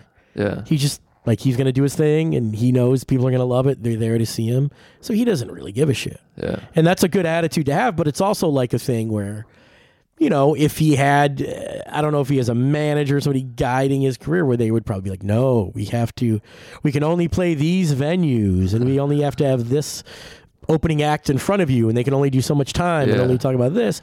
And he doesn't have those guidelines. He doesn't have those rules. No. But sometimes guys have those, so they can really shine Right. and be successful and only play venues where it's really going to enhance them, maximize their revenue, Yeah. all that stuff. Dude. And I don't think he has any of those considerations when he goes out. His show in Detroit was at the Token Lounge, Yeah. which is standing. It's a dump, yeah. People stood, Yeah. which is Yeah. fucking crazy. Yeah, I saw Jackie Martling standing at the Royal Oak Music Theater. Damn. It was mayhem. Really? Oh my God. I was probably a year in of doing stand up, and Jackie was still on Howard Stern. And I talked to Jackie after he was at the bar and taking pictures. And I go, Jackie, because I was like, man, and people were just rowdy. They were like throwing beer cans, Jesus. just a drunken mess. They were just talking over Jackie. They were constantly heckling. And I said to Jackie, I go, man, I don't know how you can do it with everybody talking that loud. He goes, kid, if you saw what I was making, you'd have no problems with it. Damn. Yeah. So that was his advice to me. Like, that's a good attitude, I never looked at it that way. I'd be like, oh man, this audience blows, Yeah, man. fuck. He didn't give a shit. He was fucking getting paid. Yeah. So do you think, like, with all these Netflix specials and stuff, do you think Netflix specials are dead? I don't know that they're dead. I think they're good exposure for people. I think you're gonna hit a point where, like in the 80s, having all the TV shows hurt live comedy. And I think Netflix can get to that point where people are like, I don't need to leave the house to see comedy. I just want more raw shit. Yeah. But obviously, I'm at Mike's every fucking Sure, night. yeah. But I'm like so ready to just see like a raw show. Well, I talked about that on my podcast last week. Me and Corey were talking, and I don't watch Netflix specials generally. I don't really either. Because there's a few that I'll watch. But And, no disrespect to the guys that are doing them. They're not real. They're not what a real comedy show is. I mean, they're edited together from different shows. They're sweetened. If a joke doesn't work, it gets cut out. That's what I'm saying. It's like I want to see a fucking raw ass. Like, or Chappelle's second special was just him in the belly room. Okay. And it's uncut. Yeah. And it's way, it's like that room seats 50 people. Right. And so it's so different, but so much better. Right. But I mean, there are people that don't like some of those Chappelle things because, his act isn't PC or whatever. I don't know. I haven't seen him. And I think that's probably how we got into our discussion was about everyone's talking about these Chappelle specials. Like, oh, I don't fucking know because I ain't going to see him. Yeah. And I see guys that are, have that hot Netflix special. Right. And then they come to Comedy Castle. And they do fine. Right. They're not like they're bad, but, all of our headliners are really good. None of those guys kind of stand out. It's not all of them, but, there are guys who, like, I see all the comics showing up because somebody dropped this hot special. Right. And all the young, open mic guys are there to see this guy. And he does it fine. But the guy that nobody knew the week before might have done better. Right. And it's just those shows, the way that they do them, the way that they capture them, it's not indicative of how a guy's going to do night in and night out. Yeah, you can see if somebody's good from those. I don't think if you're bad, you're going to look good in editing. Yeah. But I see so much of it live, I don't really have a need to watch For sure. somebody special. It's like, I'll see him live, or I won't see him live. Yeah. Whatever. I'd much rather see it live. Yeah, absolutely. I see so much of it live. I'm like, I don't really need to see that. And I'll occasionally go to like a big show. Right. I went Same. to the thing like whatever was at DT, the Funny or Die fucking thing with Aziz and Amy Schumer and Bill Burr and all those guys. So I'll go see them there. Right. I saw 10 guys in one day or whatever. And that was cool. Yeah. Doing shorter sets. But, it's still, that is live. But do I enjoy that? Dude, I saw Louis C.K. and Joe Louis. Oh, okay. And that was it's fucking, it's not where comedy. No, absolutely. Dude, it's crazy. I think that hurts it, Yeah. When I was a kid, I saw. It's sick that he could sell that. Oh, out, absolutely. But yeah, it's just such a different beast. Not as good. Yeah. I saw Andrew Dice Clay in like 1989. Fuck. At the height of his fucking powers, man. And it was just, I didn't know anything about comedy then. I just thought Dice was funny. But I remember sort of leaving and going, it was okay. Yeah. He might have done an hour. The opener did 15. Yeah. I spent whatever. I mean, at the time, a lot of money. Yeah. You know, it might have only been $20, but it was in the 80s. Oh, yeah. You know, but I was like, I kind of spent a lot of money to see that. And I could have seen AC/DC for that same money. Yeah. And would have had a much better time, you know, than seeing Dice. I mean, it's cool to see him, I guess. But, you know, those big venue guys, I mean, they're cashing in. Yeah. You know, and I don't blame anybody for doing that. But I think they would even tell you, you know, this isn't good. Yeah. You know, Kevin Hart's doing stadiums and stuff. Yeah, it's like, come on, dude. Dude, can we pause this for a sec sure. so I can use the bathroom? Yeah, I'm gonna too. Cool. You can go first. Tuesdays at 11. Yeah. That's many hours from now, 11 o'clock. But yeah, I have a date tonight, but I don't know. Ooh. Yeah, look out. Look out, who's the lucky lady? Not telling. No one would know her. She an open micer? No. I've done that. Oh, man. You do that, and that's when... Oh, boy. Girls have quit comedy because they dated me. Not many. I think it's happened a couple times. Hey, it's the risk. Yeah. But, you know, you meet people at work. If comedy is your job... You know, when I got started, I didn't have a day job of any kind. I really still don't have a day job aside from Comedy Castle, really. So, and comedy's it, man. You meet people at work, and that's what you do. Yeah. Met girls on open mic. Do the Club Bart thing and put them on stage. Yeah. Hey, you were good. Come back. Okay. Dude, when I hear, like, people on real comedians on podcasts talk about how they're like, oh, it sucks, you know, staying at that motel that opens to the parking lot and the shitty fucking... Like, I'm like, oh, I want that so bad. Yeah, you do, but then it gets... I just don't want a day job. Yeah, like, well, that's true, but, you know, that's one of the reasons I took a job at Comedy Castle, because I didn't want to be on the road. I didn't want to live like that. Okay. I just was having a hard... You know, and the clubs were closing. I mean, I already talked about that here. You know, we used to have all these clubs and those kind of... You know, and you were good for...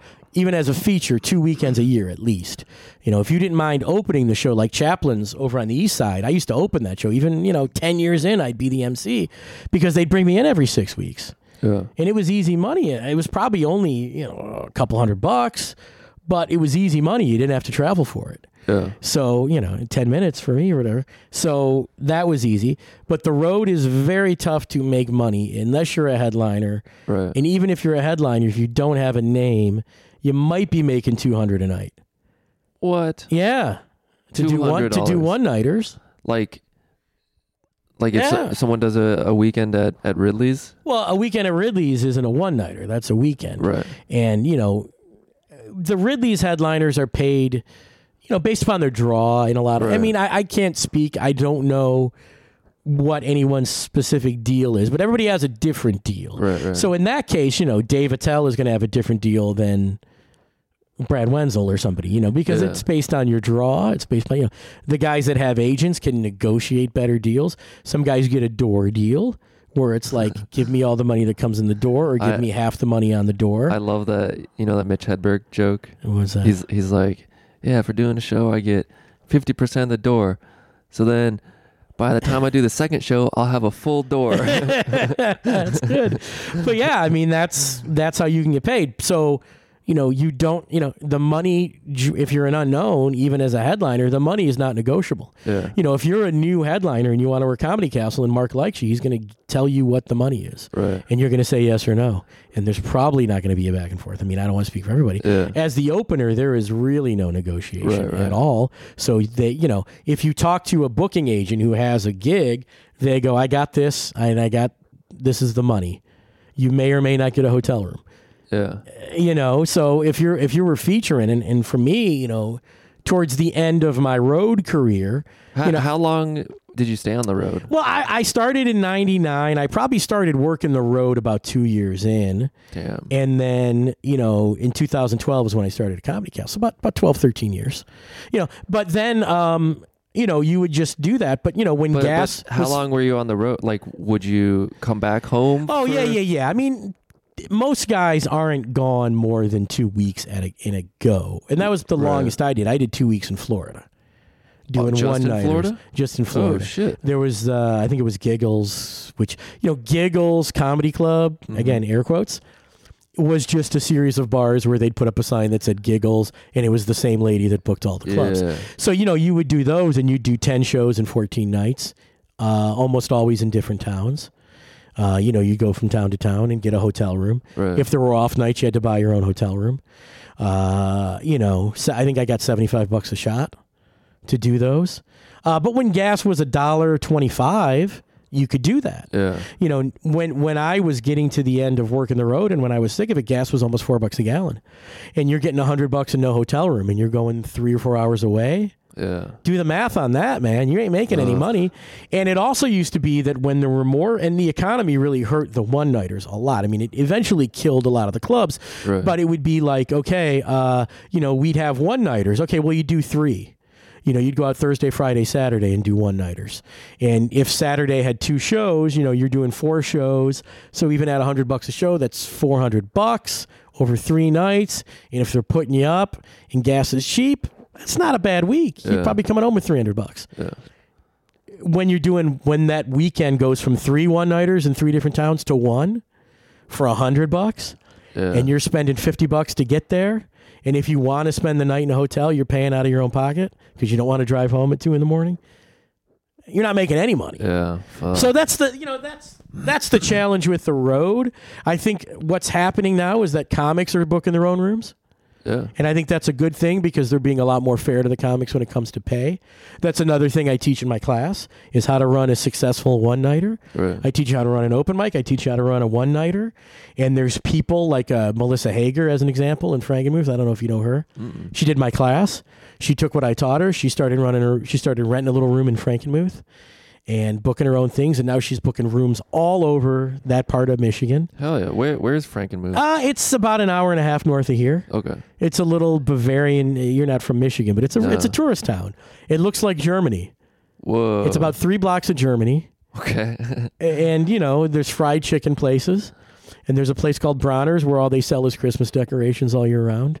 It's pretty crazy. Weird. And she books this little room up there, but she, with the way that she does the money deal and the way that she pays people out, Dude, what's she does really well with it. What's her name again? Melissa Hager. Melissa Hager. Melissa Okay. Hager. Yeah, you should Cool. find out who she is. Yeah, because me and Jason Brent are doing a one night in Traverse City coming up, Yeah. and we're trying to figure out a Friday night.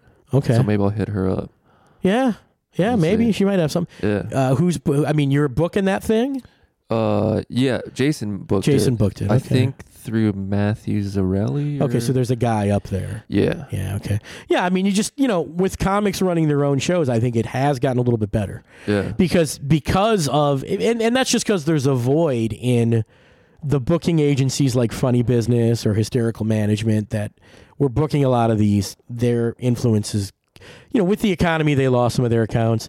Comics are starting their own rooms. Yeah. And I think they're being a little more fair to comics, and I think that's a good thing. Because Melissa's like that. She pays, like Comedy Castle money for some of these one-nighters. Damn. Which is great. Yeah. But I taught her what that money should be and what's fair and what does it take to get a guy to come up there. Yeah. If you're going to go 90 minutes out, if you're going to book a Detroit headliner, how far will they go for $200? Right. Do they need a hotel room? Do they not need a hotel room? What is that? And the finances change. It depends upon where you're going. Yeah. A casino in the UP in February is going to have different finances than, Flint in July. Right. To get comics. Yeah. But you just want to make sure you can make that money because, 100, like for me, my example of chaplains, $200 would be the same as making $400 and going, driving 500 miles to make that. Right. It's the end of the day, it's the same money. Yeah. Because I wonder, like, how do we fucking make it as a comic? It's tough, man. Yeah. And it's like I did a little mini tour with like Louis D. Michael and Zach Burkhart a while ago. Yeah. And we almost broke even. Okay. Yeah. Like real close. That's the good goal to have. Yeah. But Yeah. it was like, it was all comics rooms. Yeah. Like, we did the fucking Laugh Factory open mic Okay, in Chicago yeah. that nobody watched. Yeah, right. But yeah, I recommend that comics have a day job, even though I didn't. Even though I was the guy that went out and did the road. Part of that I was still living with my parents yeah. for some of that. And then later, I was living in Hamtramck for very little money and a very cheap rent. Yeah. And I could sort of make ends meet, but what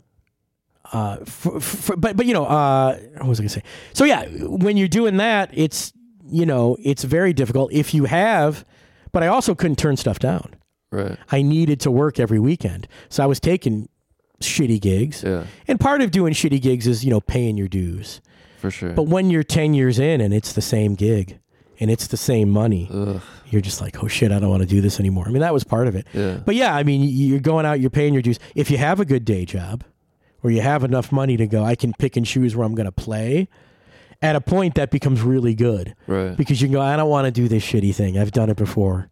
In the beginning, you don't really have a choice. You're going to go wherever people want you. Yeah. But if you have money or, your wife has money or whatever you got, and there's a lot of guys that do that too, Yeah. The house husbands, I've seen that, who are out doing shows and, the wife's working. Yeah. You can turn stuff down and you can be a little choosier about stuff. I don't recommend you're choosy right when you start doing comedy because you do need to pay your dues and you do have to get that experience.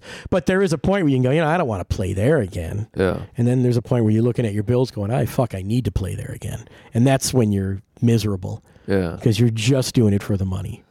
And I actually don't think there's, and this is a lot of things people have a problem with, there's absolutely nothing wrong with doing something for the money. I really don't think there is. I think, look, let's say you want a house. You're going to have a guy build your house. Do you want the guy that's going to do it for free because he loves building houses? Or do you want the guy that's a professional and is doing it because he's getting paid? What's a better house? Yeah. Probably the guy that's getting paid to do it. Probably. So comics who are like, I don't need money, man. I'm going to do it for free. Psst, dude. That's a nice in a perfect world. That's a great attitude to have. But if you go, I'm a fucking, I'm a hitman. You're paying me $200. I'm going to come in and fucking rock your room, and I'm going to take this money and go home and do something I want to do, fun with it, or pay my bills. Yeah. I think I think you're going to get a better comic that way. Well, I think just making money off shows is like a sense of accomplishment. It is. Like, I am kind of okay. I can do this. Do you remember where you made your first money? Yeah. Yeah. I made $5 at one of Stu McAllister's shows in Grand Rapids. Good for Stu. Yeah. Spreading it around. And I was like, oh my God, whoa. I think I made $10 on maybe my 10th show I ever did. It was like an open mic and we split the door, Yeah. It was probably, there might have been $100. Or it might have been one of those things that was like the price for the open mic was $100. Right. Meaning, you got $100, the MC split it. Yeah. The MC might have kept half and split the other half, Yeah. And that's a good thing too. And never let people tell you, I don't know what your deal is. You don't have to tell me at your thing, but an MC for an open mic should get paid. Yeah. And guys appearing on the open mic should not expect to get paid. Yeah.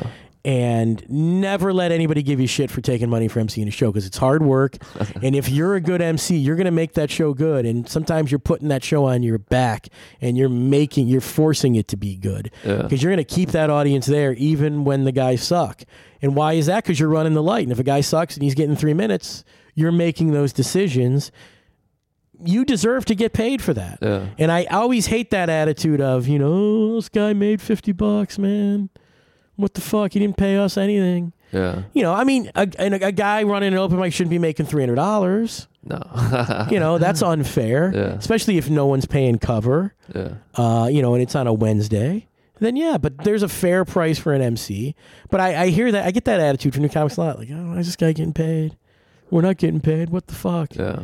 And if you're charging $5 at the door and you brought in $500, then you should expect to get paid. Yeah, no. But look, if somebody's hustling and making money, but my open mic at Club Bar, that I did for 10 years, it was $30.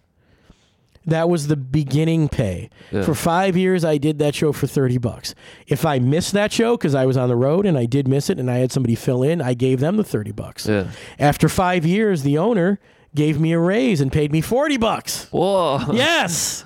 Yeah. So and I made my $40. And again, if somebody did it, they got the $40. Yeah.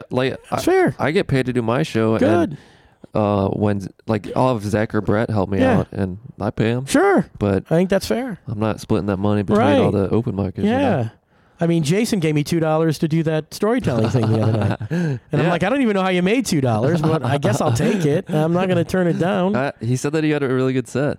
Who did? Jason. Jason had a good set? No, that you did. Oh, I wouldn't say that, but I'm glad he enjoyed it. Yeah.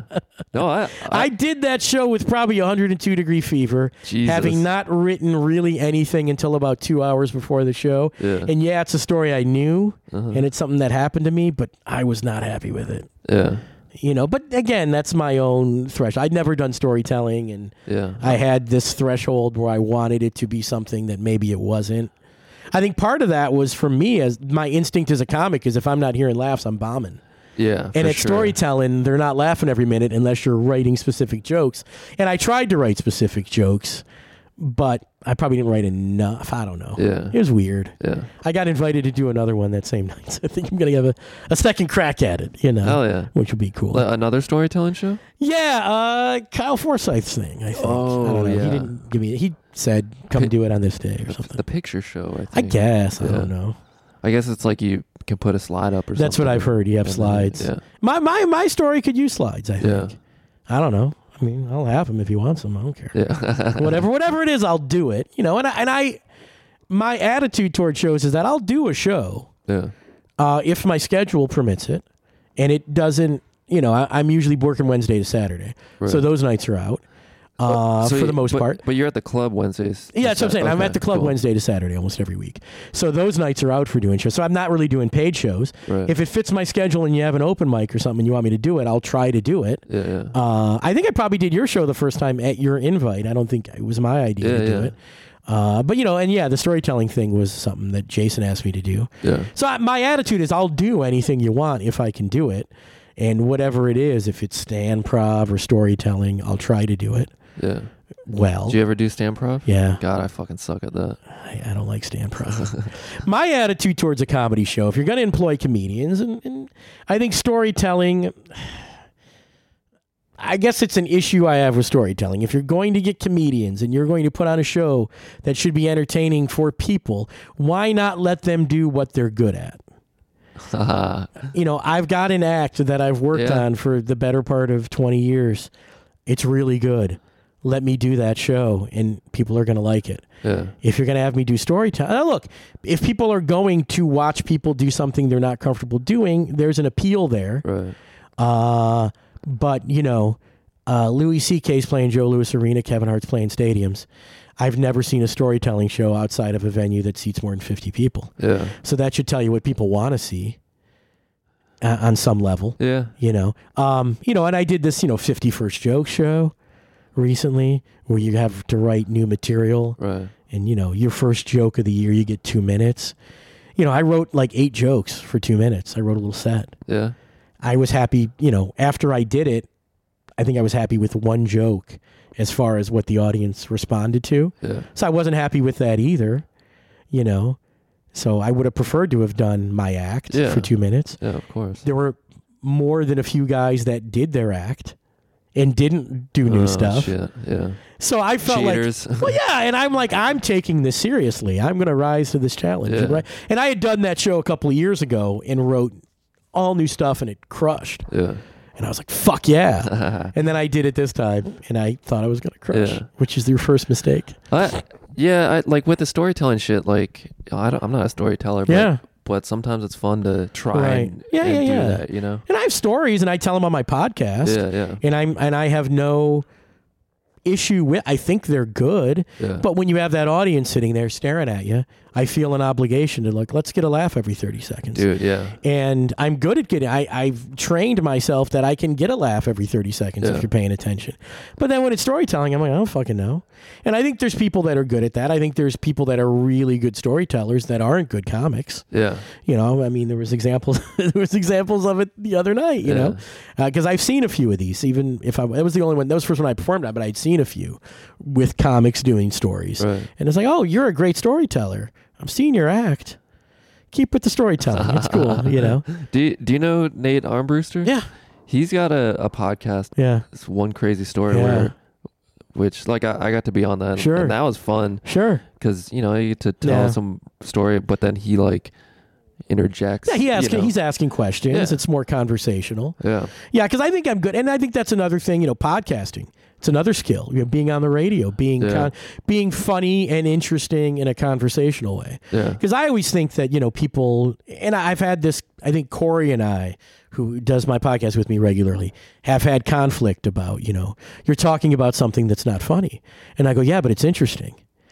And I always feel like for this format, if you're interesting and people are interested in what you're saying, they'll wait for a laugh. That I have no problem with. Though, and I think I'm funny in that way, or I'll get to a point that's entertaining, but that's not the sole purpose of it. And I think storytelling's the same way. I'm not used to doing it that way. I'm not kind of comfortable doing it. Yeah. Yeah. Well, I mean, I hope that people are listening to this episode specifically is the Detroit comics. Yeah. Because I don't know, you're like the dude that runs the mic at the only club. Yeah. That's my juice. And yeah. If I didn't have that, no one would give a shit about me. Get back to open micer status after that. But when I ran that open mic at the bar, that was the thing that I did. I was a gatekeeper there. Mm-hmm. And there's people that don't like you because you're the gatekeeper. Yeah. And just automatic. I don't like that guy, man. Yeah. Well, I had people who had heard talk shit about my show before. Oh yeah, because they hate the idea of it. Yeah. Which is dude, just come and try it. No, and absolutely. Yeah, then see. I'd have no problem shitting on your show. Yeah, I don't care if you're sitting here in my living room or not. I'd fucking tell you your show sucked. I mean, but I like your show, and it's different, and it's you're doing something good, and I thought, the storytelling thing I thought was entertaining for one of those. Yeah. I thought that the lineup and the people that went up were pretty good. Yeah. For that, not a lot of people saw it. It's Trixie's is I could tell you about Trixie's, but as a guy who works at the Comedy Castle, I'll tell you about Trixie's. Yeah. I think it's weird too, because even I mean people who live in the city, the weirdo artsy guys aren't gonna go out to Mark Ridley's. Yeah. Yeah. And I've had people who've been after they see my show, wow, I've never seen stand up comedy before in real life. Yeah.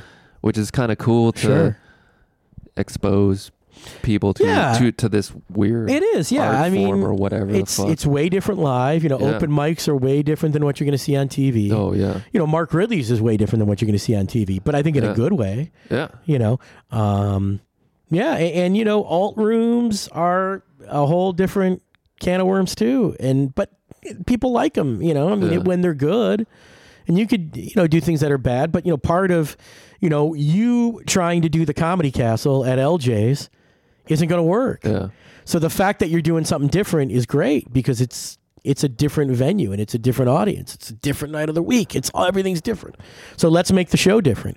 So many guys who treat their open mic like it's this, we're going to be professionals here, and it's nah, it doesn't work that way, man. I mean, there's different approaches to everything. And the things that I talked about and the way I think to approach an open mic that's good, something I learned by doing. Yeah. I learned how to make it good. And sometimes, my Club Bart show is really fondly remembered by people who did it. But there were lots of nights where it was terrible. Oh, yeah. Same with my show, man. Fondly remembered because, oh, man, people remember the good times, remember bad times. Even people that come out that ever just watched it. Oh, man, that show was so fun to watch. Yeah, well, you walked out after a half hour. I remember when you were there. Oh, yeah, but it was really, that half hour was really fun. And then, dude, but even looking back on some of the worst things, it's oh my God, that's fucking horrible. That's hilarious. Yeah. Yeah. I mean, so comedy's not easy. It's never easy on any level. Yeah. There's challenges all the way through. When you're starting, when you're headlining, there's a whole nother pressure to it. And, just learning how to manage that is difficult. Yeah. So I did storytelling. I did 50 First Jokes, and it's I drove myself crazy doing those two shows. It was hard, and then I did my first road gig, in years recently, because Melissa Hager invited me up there. Sick. And the headliner was Bill Hildebrand, who I already talked about. Yeah. So and Bill was I really want you to open for me. Dude, that's right. I'm all right, I'll go. I took a night off the Comedy Castle, which, ultimately probably cost me money because I would have probably made more to work at the club. But I went out and I'm oh man, I got to do at least 20 minutes and I haven't done that long of a set in a while. And, day of the show was writing out the set list, trying to remember how all the jokes went and put them in an order, which I hadn't done that long of a set, and I was driving myself crazy there. It went really well. So do you still write like regularly, or I mean, because you're not really performing that regularly? You know, yeah, it's definitely slowed down. Yeah, it's definitely slowed down. But I think when I write now, my batting average, as far as whether it's going to be good or not, is better. I think, like that 51st jokes. I got one joke that I can do in the act. I did that, and then I did that road gig in Frankenmuth, and I used one joke that I like there, and it did really well. Yeah, I was like, okay. And then I wrote a joke about Frankenmuth that I told while I was up there. Yeah, it was like a local joke, which I'll never be able to do anywhere else. But I wrote that, and that went well. Yeah. Okay, this is good. And then I find a scrap of paper in my pocket. Fuck, I wrote this the other day.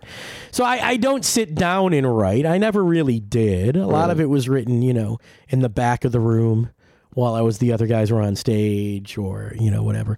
Yeah, everyone's got a different writing process. That's something, that's something you got to just figure out. I can't teach that. And I think when I was working, and I do think it's good advice, although people will tell you it's bad, is, to do the same set. Right. Have that set that is going to be good when you're playing those big clubs, when you're playing for money, when people are paying you. Don't go like, hey, this is time to do new stuff. So when you stop doing mics and you're just doing paid gigs, it can get stale, quote unquote, right, because, you're doing that stuff that is going to work. Because if you don't do stuff that is going to work and it doesn't work, they may not ask you back because you didn't do well, right, or you offended somebody with something. So you do the tried and true, and it works, you stick with it. I start with that, and I'm always trying to sprinkle in the middle, like some new little piece. Yeah, and you can do that. You can do that at the mic. Yeah, and try to end strong. Yeah, and that's why when I was doing open mic, that's when I would do the new stuff. Yeah, I'm hosting open mic. I'd write 3 or 4 jokes every week. Try these. If they were good, I'd try them in the act. Dude, Trixie's in Atwater is like where I'm going to try something that I've never said before. Cool. Yeah. Yeah, but then you see, when I go out with my students, I'm not doing the new stuff either, because I'm trying to set a good example. Okay, here's the tried and true jokes. Yeah. But also, my writing is something that I think has always been my goal, and it's advice I give to people, is do jokes that aren't going to get old. Yeah. Too, don't do topical jokes because they're going to sound old when people forget the news story, or the president is different, So when I was doing that one-nighter, and I printed out some old sets on the computer, and it was like Michael Jackson jokes.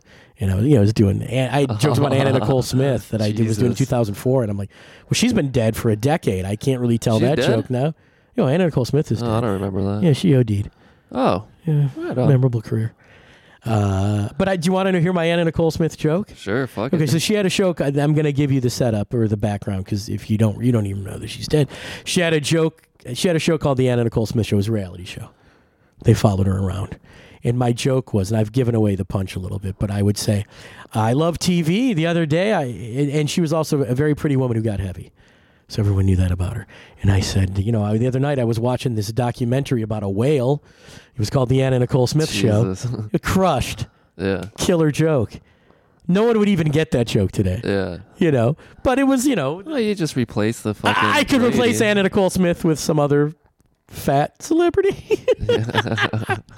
Which is a dicky thing. But, I also kind of don't do the pop culture stuff because I feel like that was a 20-year-old guy who had nothing to relate in the world to. Yeah. And you see that so much with young guys. Yeah. And that's why a lot of young guys have a hard time doing the clubs where everybody's married, because they're just, it's jokes about the Taco Bell drive-thru and getting stoned and Tinder.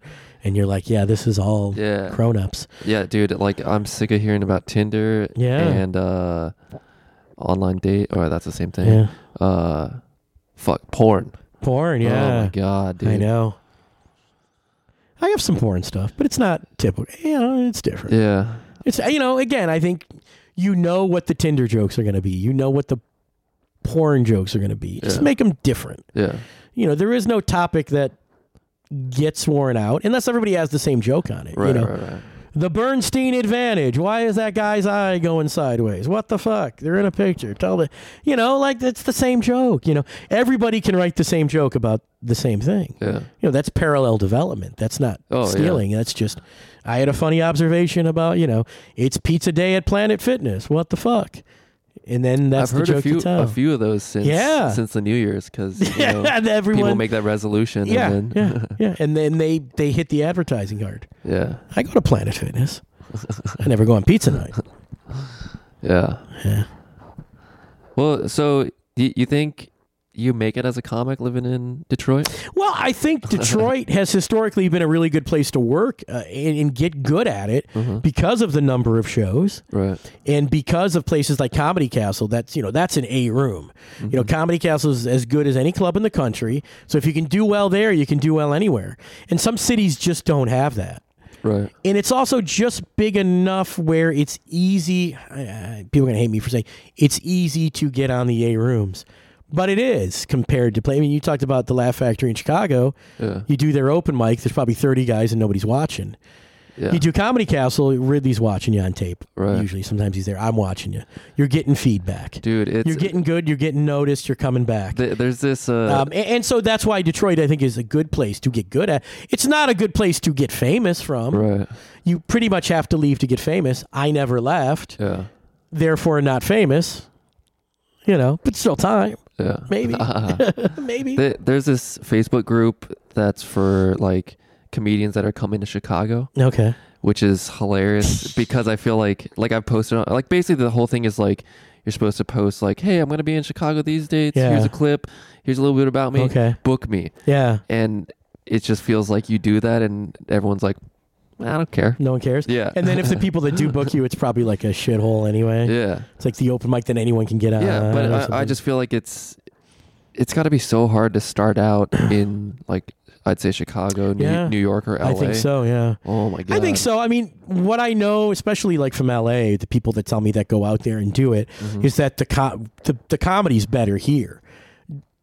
On average, the comics are better here because there's all the wannabe actors and the models and stuff thinking they're funny, thinking it's a shortcut to success. I'm going to do the Comedy Store and I'm going to get famous. But yeah, I mean, people do that. I mean, there were two girls from Chicago here recently that did that storytelling thing with me, and then they went over to DCU, and I went over there, and I was talking, oh, you came to Detroit to do some shows? Oh, yeah, what'd you do? And they're telling me, I'm like, oh, just next time you come to town, we're going to put you on a Comedy Castle. Sick. Because it was like you did shows where no one's at. Right. And I feel like, boy, that's not, I mean, that is part of the Detroit comedy scene, but there's also better places for you to go, and the people that you talked to and that booked you didn't book you in the A rooms or, whatever. There's you learn, you sometimes for them, if they went and met me and now have a connection to that club, then it was worth them going out. Oh, for sure. Because now they're like, oh, yeah, you met me. I can put you on a Comedy Castle. The next time you come back, you do Comedy Castle. Oh, shit, Mr. Ridley likes you. Now you're getting booked. Yeah. Potentially. It could happen. So for them, at least you went. And so for a new comic to go to New York or LA or Chicago, that thing could happen. That's kind of the dream, right? You go out and somebody sees you and goes, oh, you're good. Come back and do this. Dude, I was there. Doesn't happen much. No, I was at the store in December. Okay. And like I saw a store a show in the main room. Yeah. And it was like so good. Yeah. And then it just turned into a marathon show. And I was like, oh, fuck. Yeah. And it got to the point where there's like 4 people left in the room. Like me and my girl were like, Were the guys good at a point, or did they put all the good guys early? Good guys early. Yeah, so they know what they're doing. Yeah. They know people are gonna leave. But it blew my mind. Like one dude gets up on stage and he just has 0 jokes. Yeah. Like nothing. Yeah. Like nothing. Uh-huh. And it was like, wow. Like you suck. Well, the good thing about open mics in smaller rooms is when you have those places to get good, people won't see you. So in the way that when I talked about, well, there's no industry at the open mics, that's a good thing in the sense is that for sure people aren't seeing you until you're good. Dude. And if I see, when I see guys, but it's funny, I say that, I'm also, as being in a position of being able to get people on shows or whatever, I know if I see you at New Way, and you don't have a good set, I will not hold that against you. Yeah. I'm pretty fair that way. Because I think someone could walk into New Wang, oh my God, that guy sucks. Yeah. I mean, I'll listen. I'll try to listen. I can't listen every. But if I hear that somebody's got a little something and I bring him into Comedy Castle, I mean, I won't hold that against you that you ate shit at a bad show. Yeah, for sure. And I think that's fair. But yeah, if you're at the Comedy Store, I don't know that there's any guarantee that that's the case. Yeah. And you're doing this thing. Fuck, I can never have that guy back. Yeah. He was terrible. Dude, it was funny. Chris D'Elia was on that show. Okay. Yeah. And I didn't really like his stuff until I saw him live, which I saw him live for the first time a couple of years ago. But he was on this show, and there was so many young, attractive girls to see him. They're his fans. And then they all left. After. It was so weird. Yeah. Wow. Yeah. Yeah, I saw him do that Funny or Die tour. Yeah. He was in the middle of the show, and the girls went wild for Chris D'Elia. Yeah. Well, here's this handsome dude. I'd love to be that handsome guy. I couldn't have my same act, but who cares? Yeah. You get by on your act, but if you can. Yeah. Your act doesn't get you laid. That's another thing you learn. Like the guys that get into comedy, like thinking if they're really good at comedy, they're going to get laid, or get really disappointed. Who the fuck thinks that? There's guys that do. And look, have I gotten laid after shows and with, meeting girls at open mic stuff? Yeah. But if you're a guy that can get laid and you're not doing comedy, if you go do comedy, you will continue to get laid. Yeah. If you're a guy who's not getting laid, doing comedy, you're going to continue to not get laid. It is a thing that it can work for you because if people see you be funny and you're in your element. Dude, yeah, Jason Brent is great at comedy, but I don't know. Jason Brent could be knee deep in pussy right now, and we're sitting on my couch talking into microphones. Yeah. And Jason's got his head in one girl's snatch, and he's fucking another one, and maybe there's a guy fucking him in the ass from behind, and that sounds like a great fucking time. I don't know that it's true. He played guitar at that show. Yeah, that's what I heard. Yeah, I haven't heard him play. Dropping panties. Yeah. With that thing. I don't know. That's how you get laid, is playing music. You play music? I used to. Yeah, see? Did that work?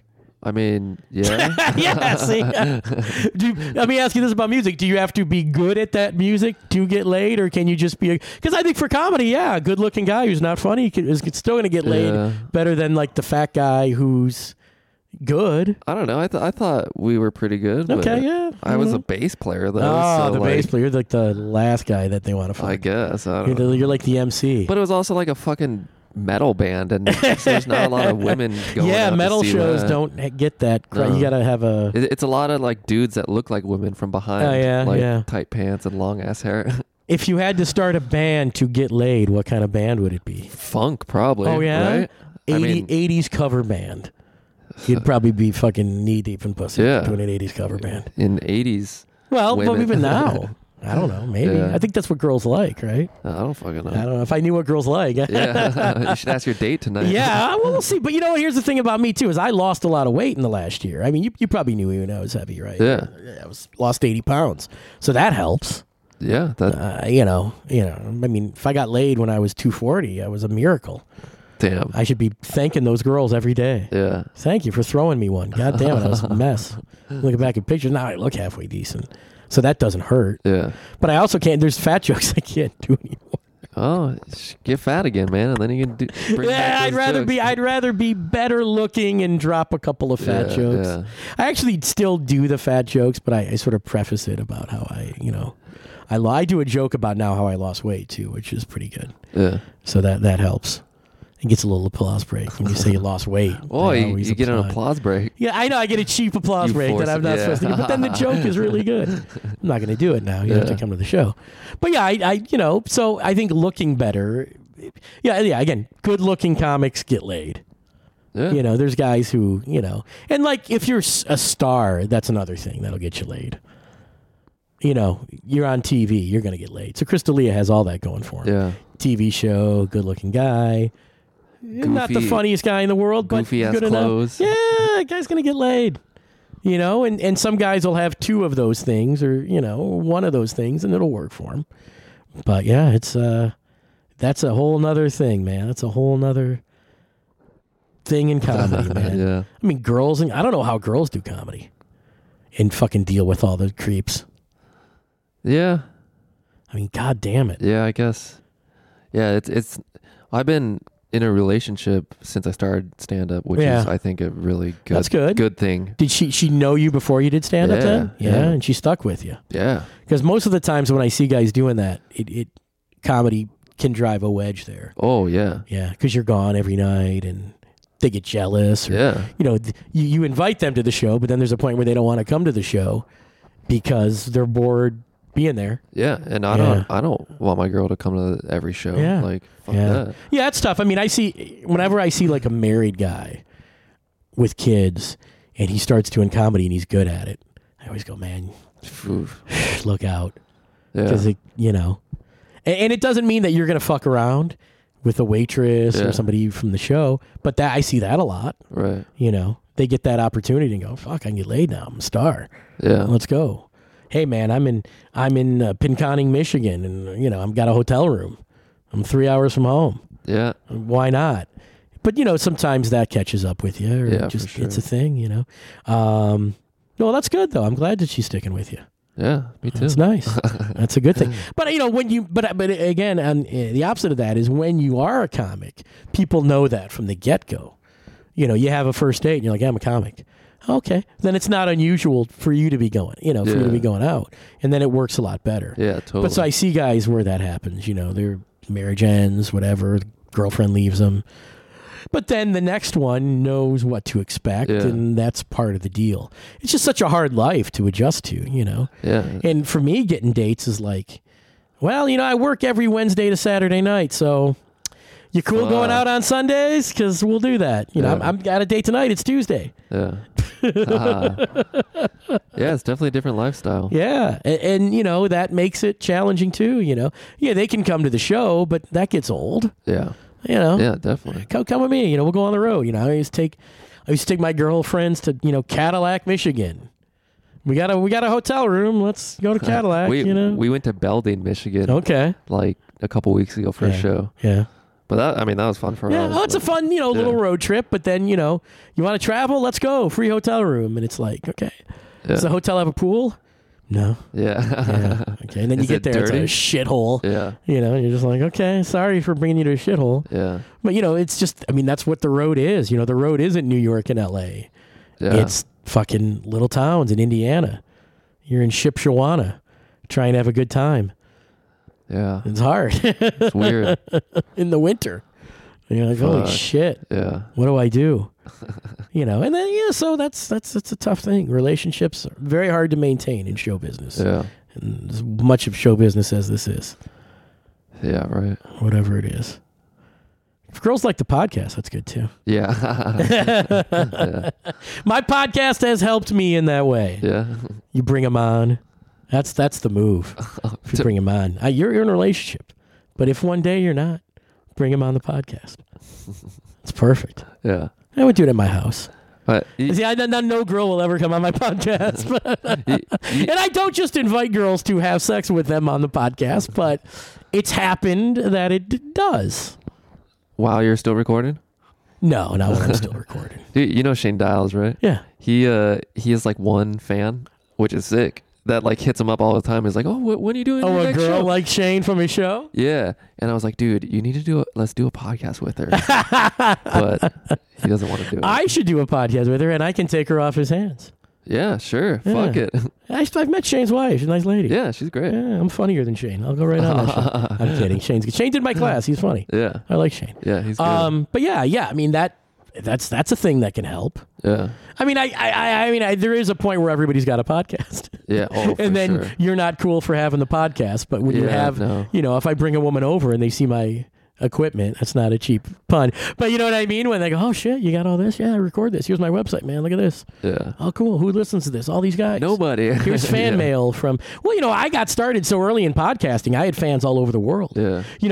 iTunes didn't have podcasts when podcasts were first around. Yeah. And then one day they added them. And I literally got fan mail from literally every continent in the world. Australia, Japan.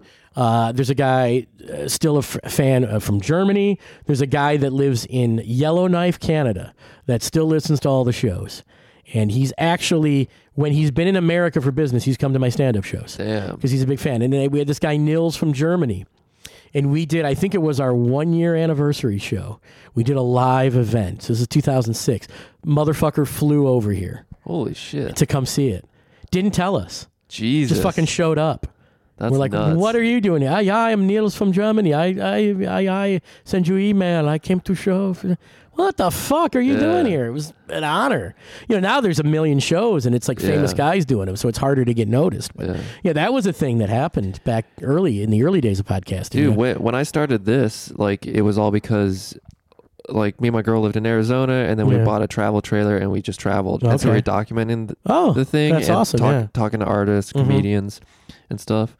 But it got, like, the most listens we've had in one episode was like close to 2,000. Okay, that's not bad. No. Yeah, not at all. But we could look at the stats, and there's like people from like the Netherlands, all over. Yeah, I mean, you never really know weird. who actually listens to those things. Yeah. And now you have things like Stitcher where they're not even actually downloading the show from your site, I think, because they cache it at some point. So you have to get their stats. So it's kind of become a little bit of a... When people say how many people listen, I always say like 1,000. And that just means... On average, after it's been on the site for 6 months and people have done, I don't know.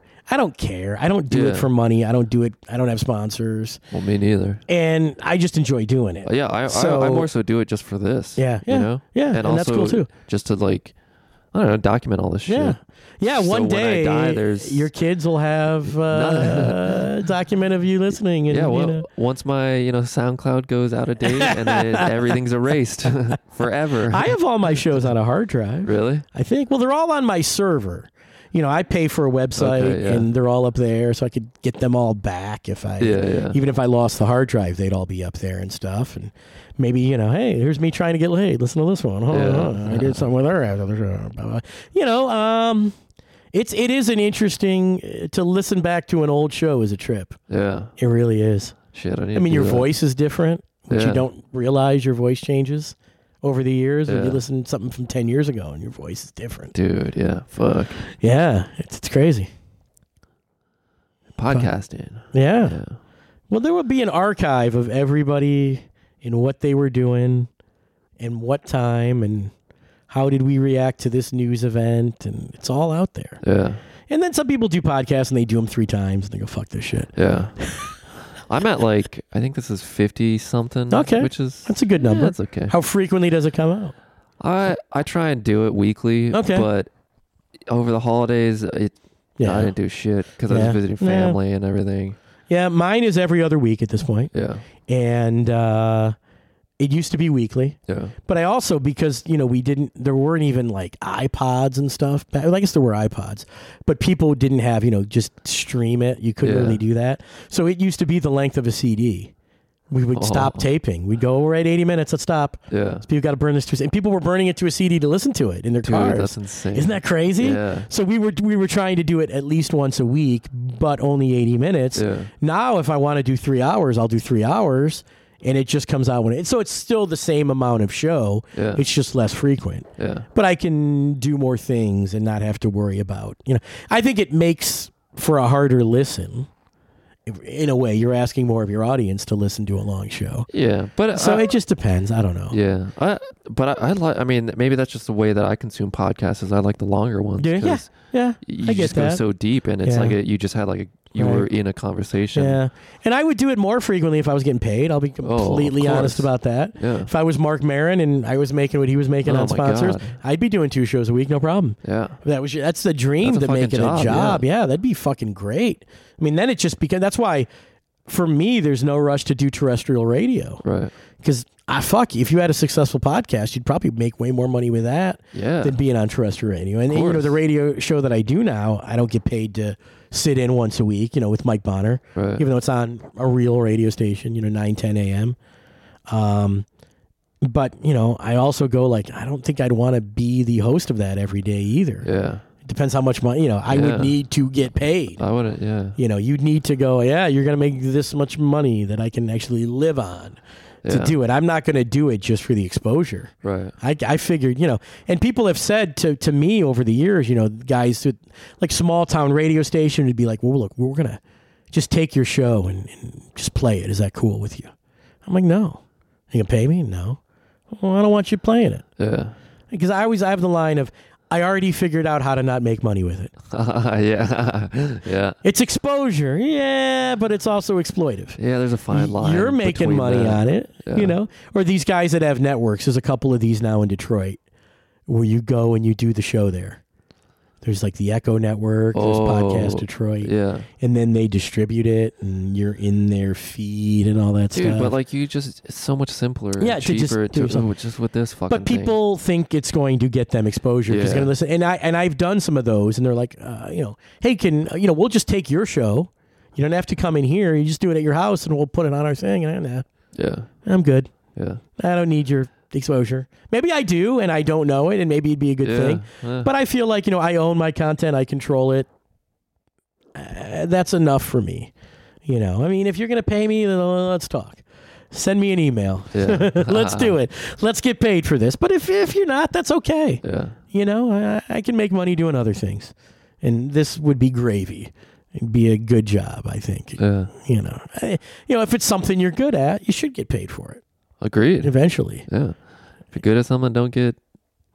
What's that saying? Don't give it away for free. Yeah. I've heard that. Yeah. Because I've talked to, Bill Hildebrandt, my mentor. I'd go like, how come you're not doing open mic? You're sitting there watching. I give you a set. And he goes, I'm not giving this shit away for free. Yeah. Make them pay to see it.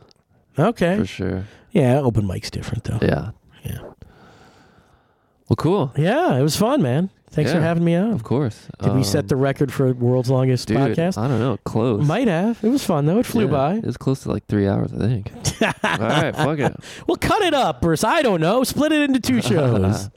What is the plan for this? I'm just gonna put it all into one. All right. Well, sounds good. Well, thanks for listening, everybody. Yeah, it was fun being out with you, Bart. Thanks again, man. You're a swell dude. I like it. I like it too.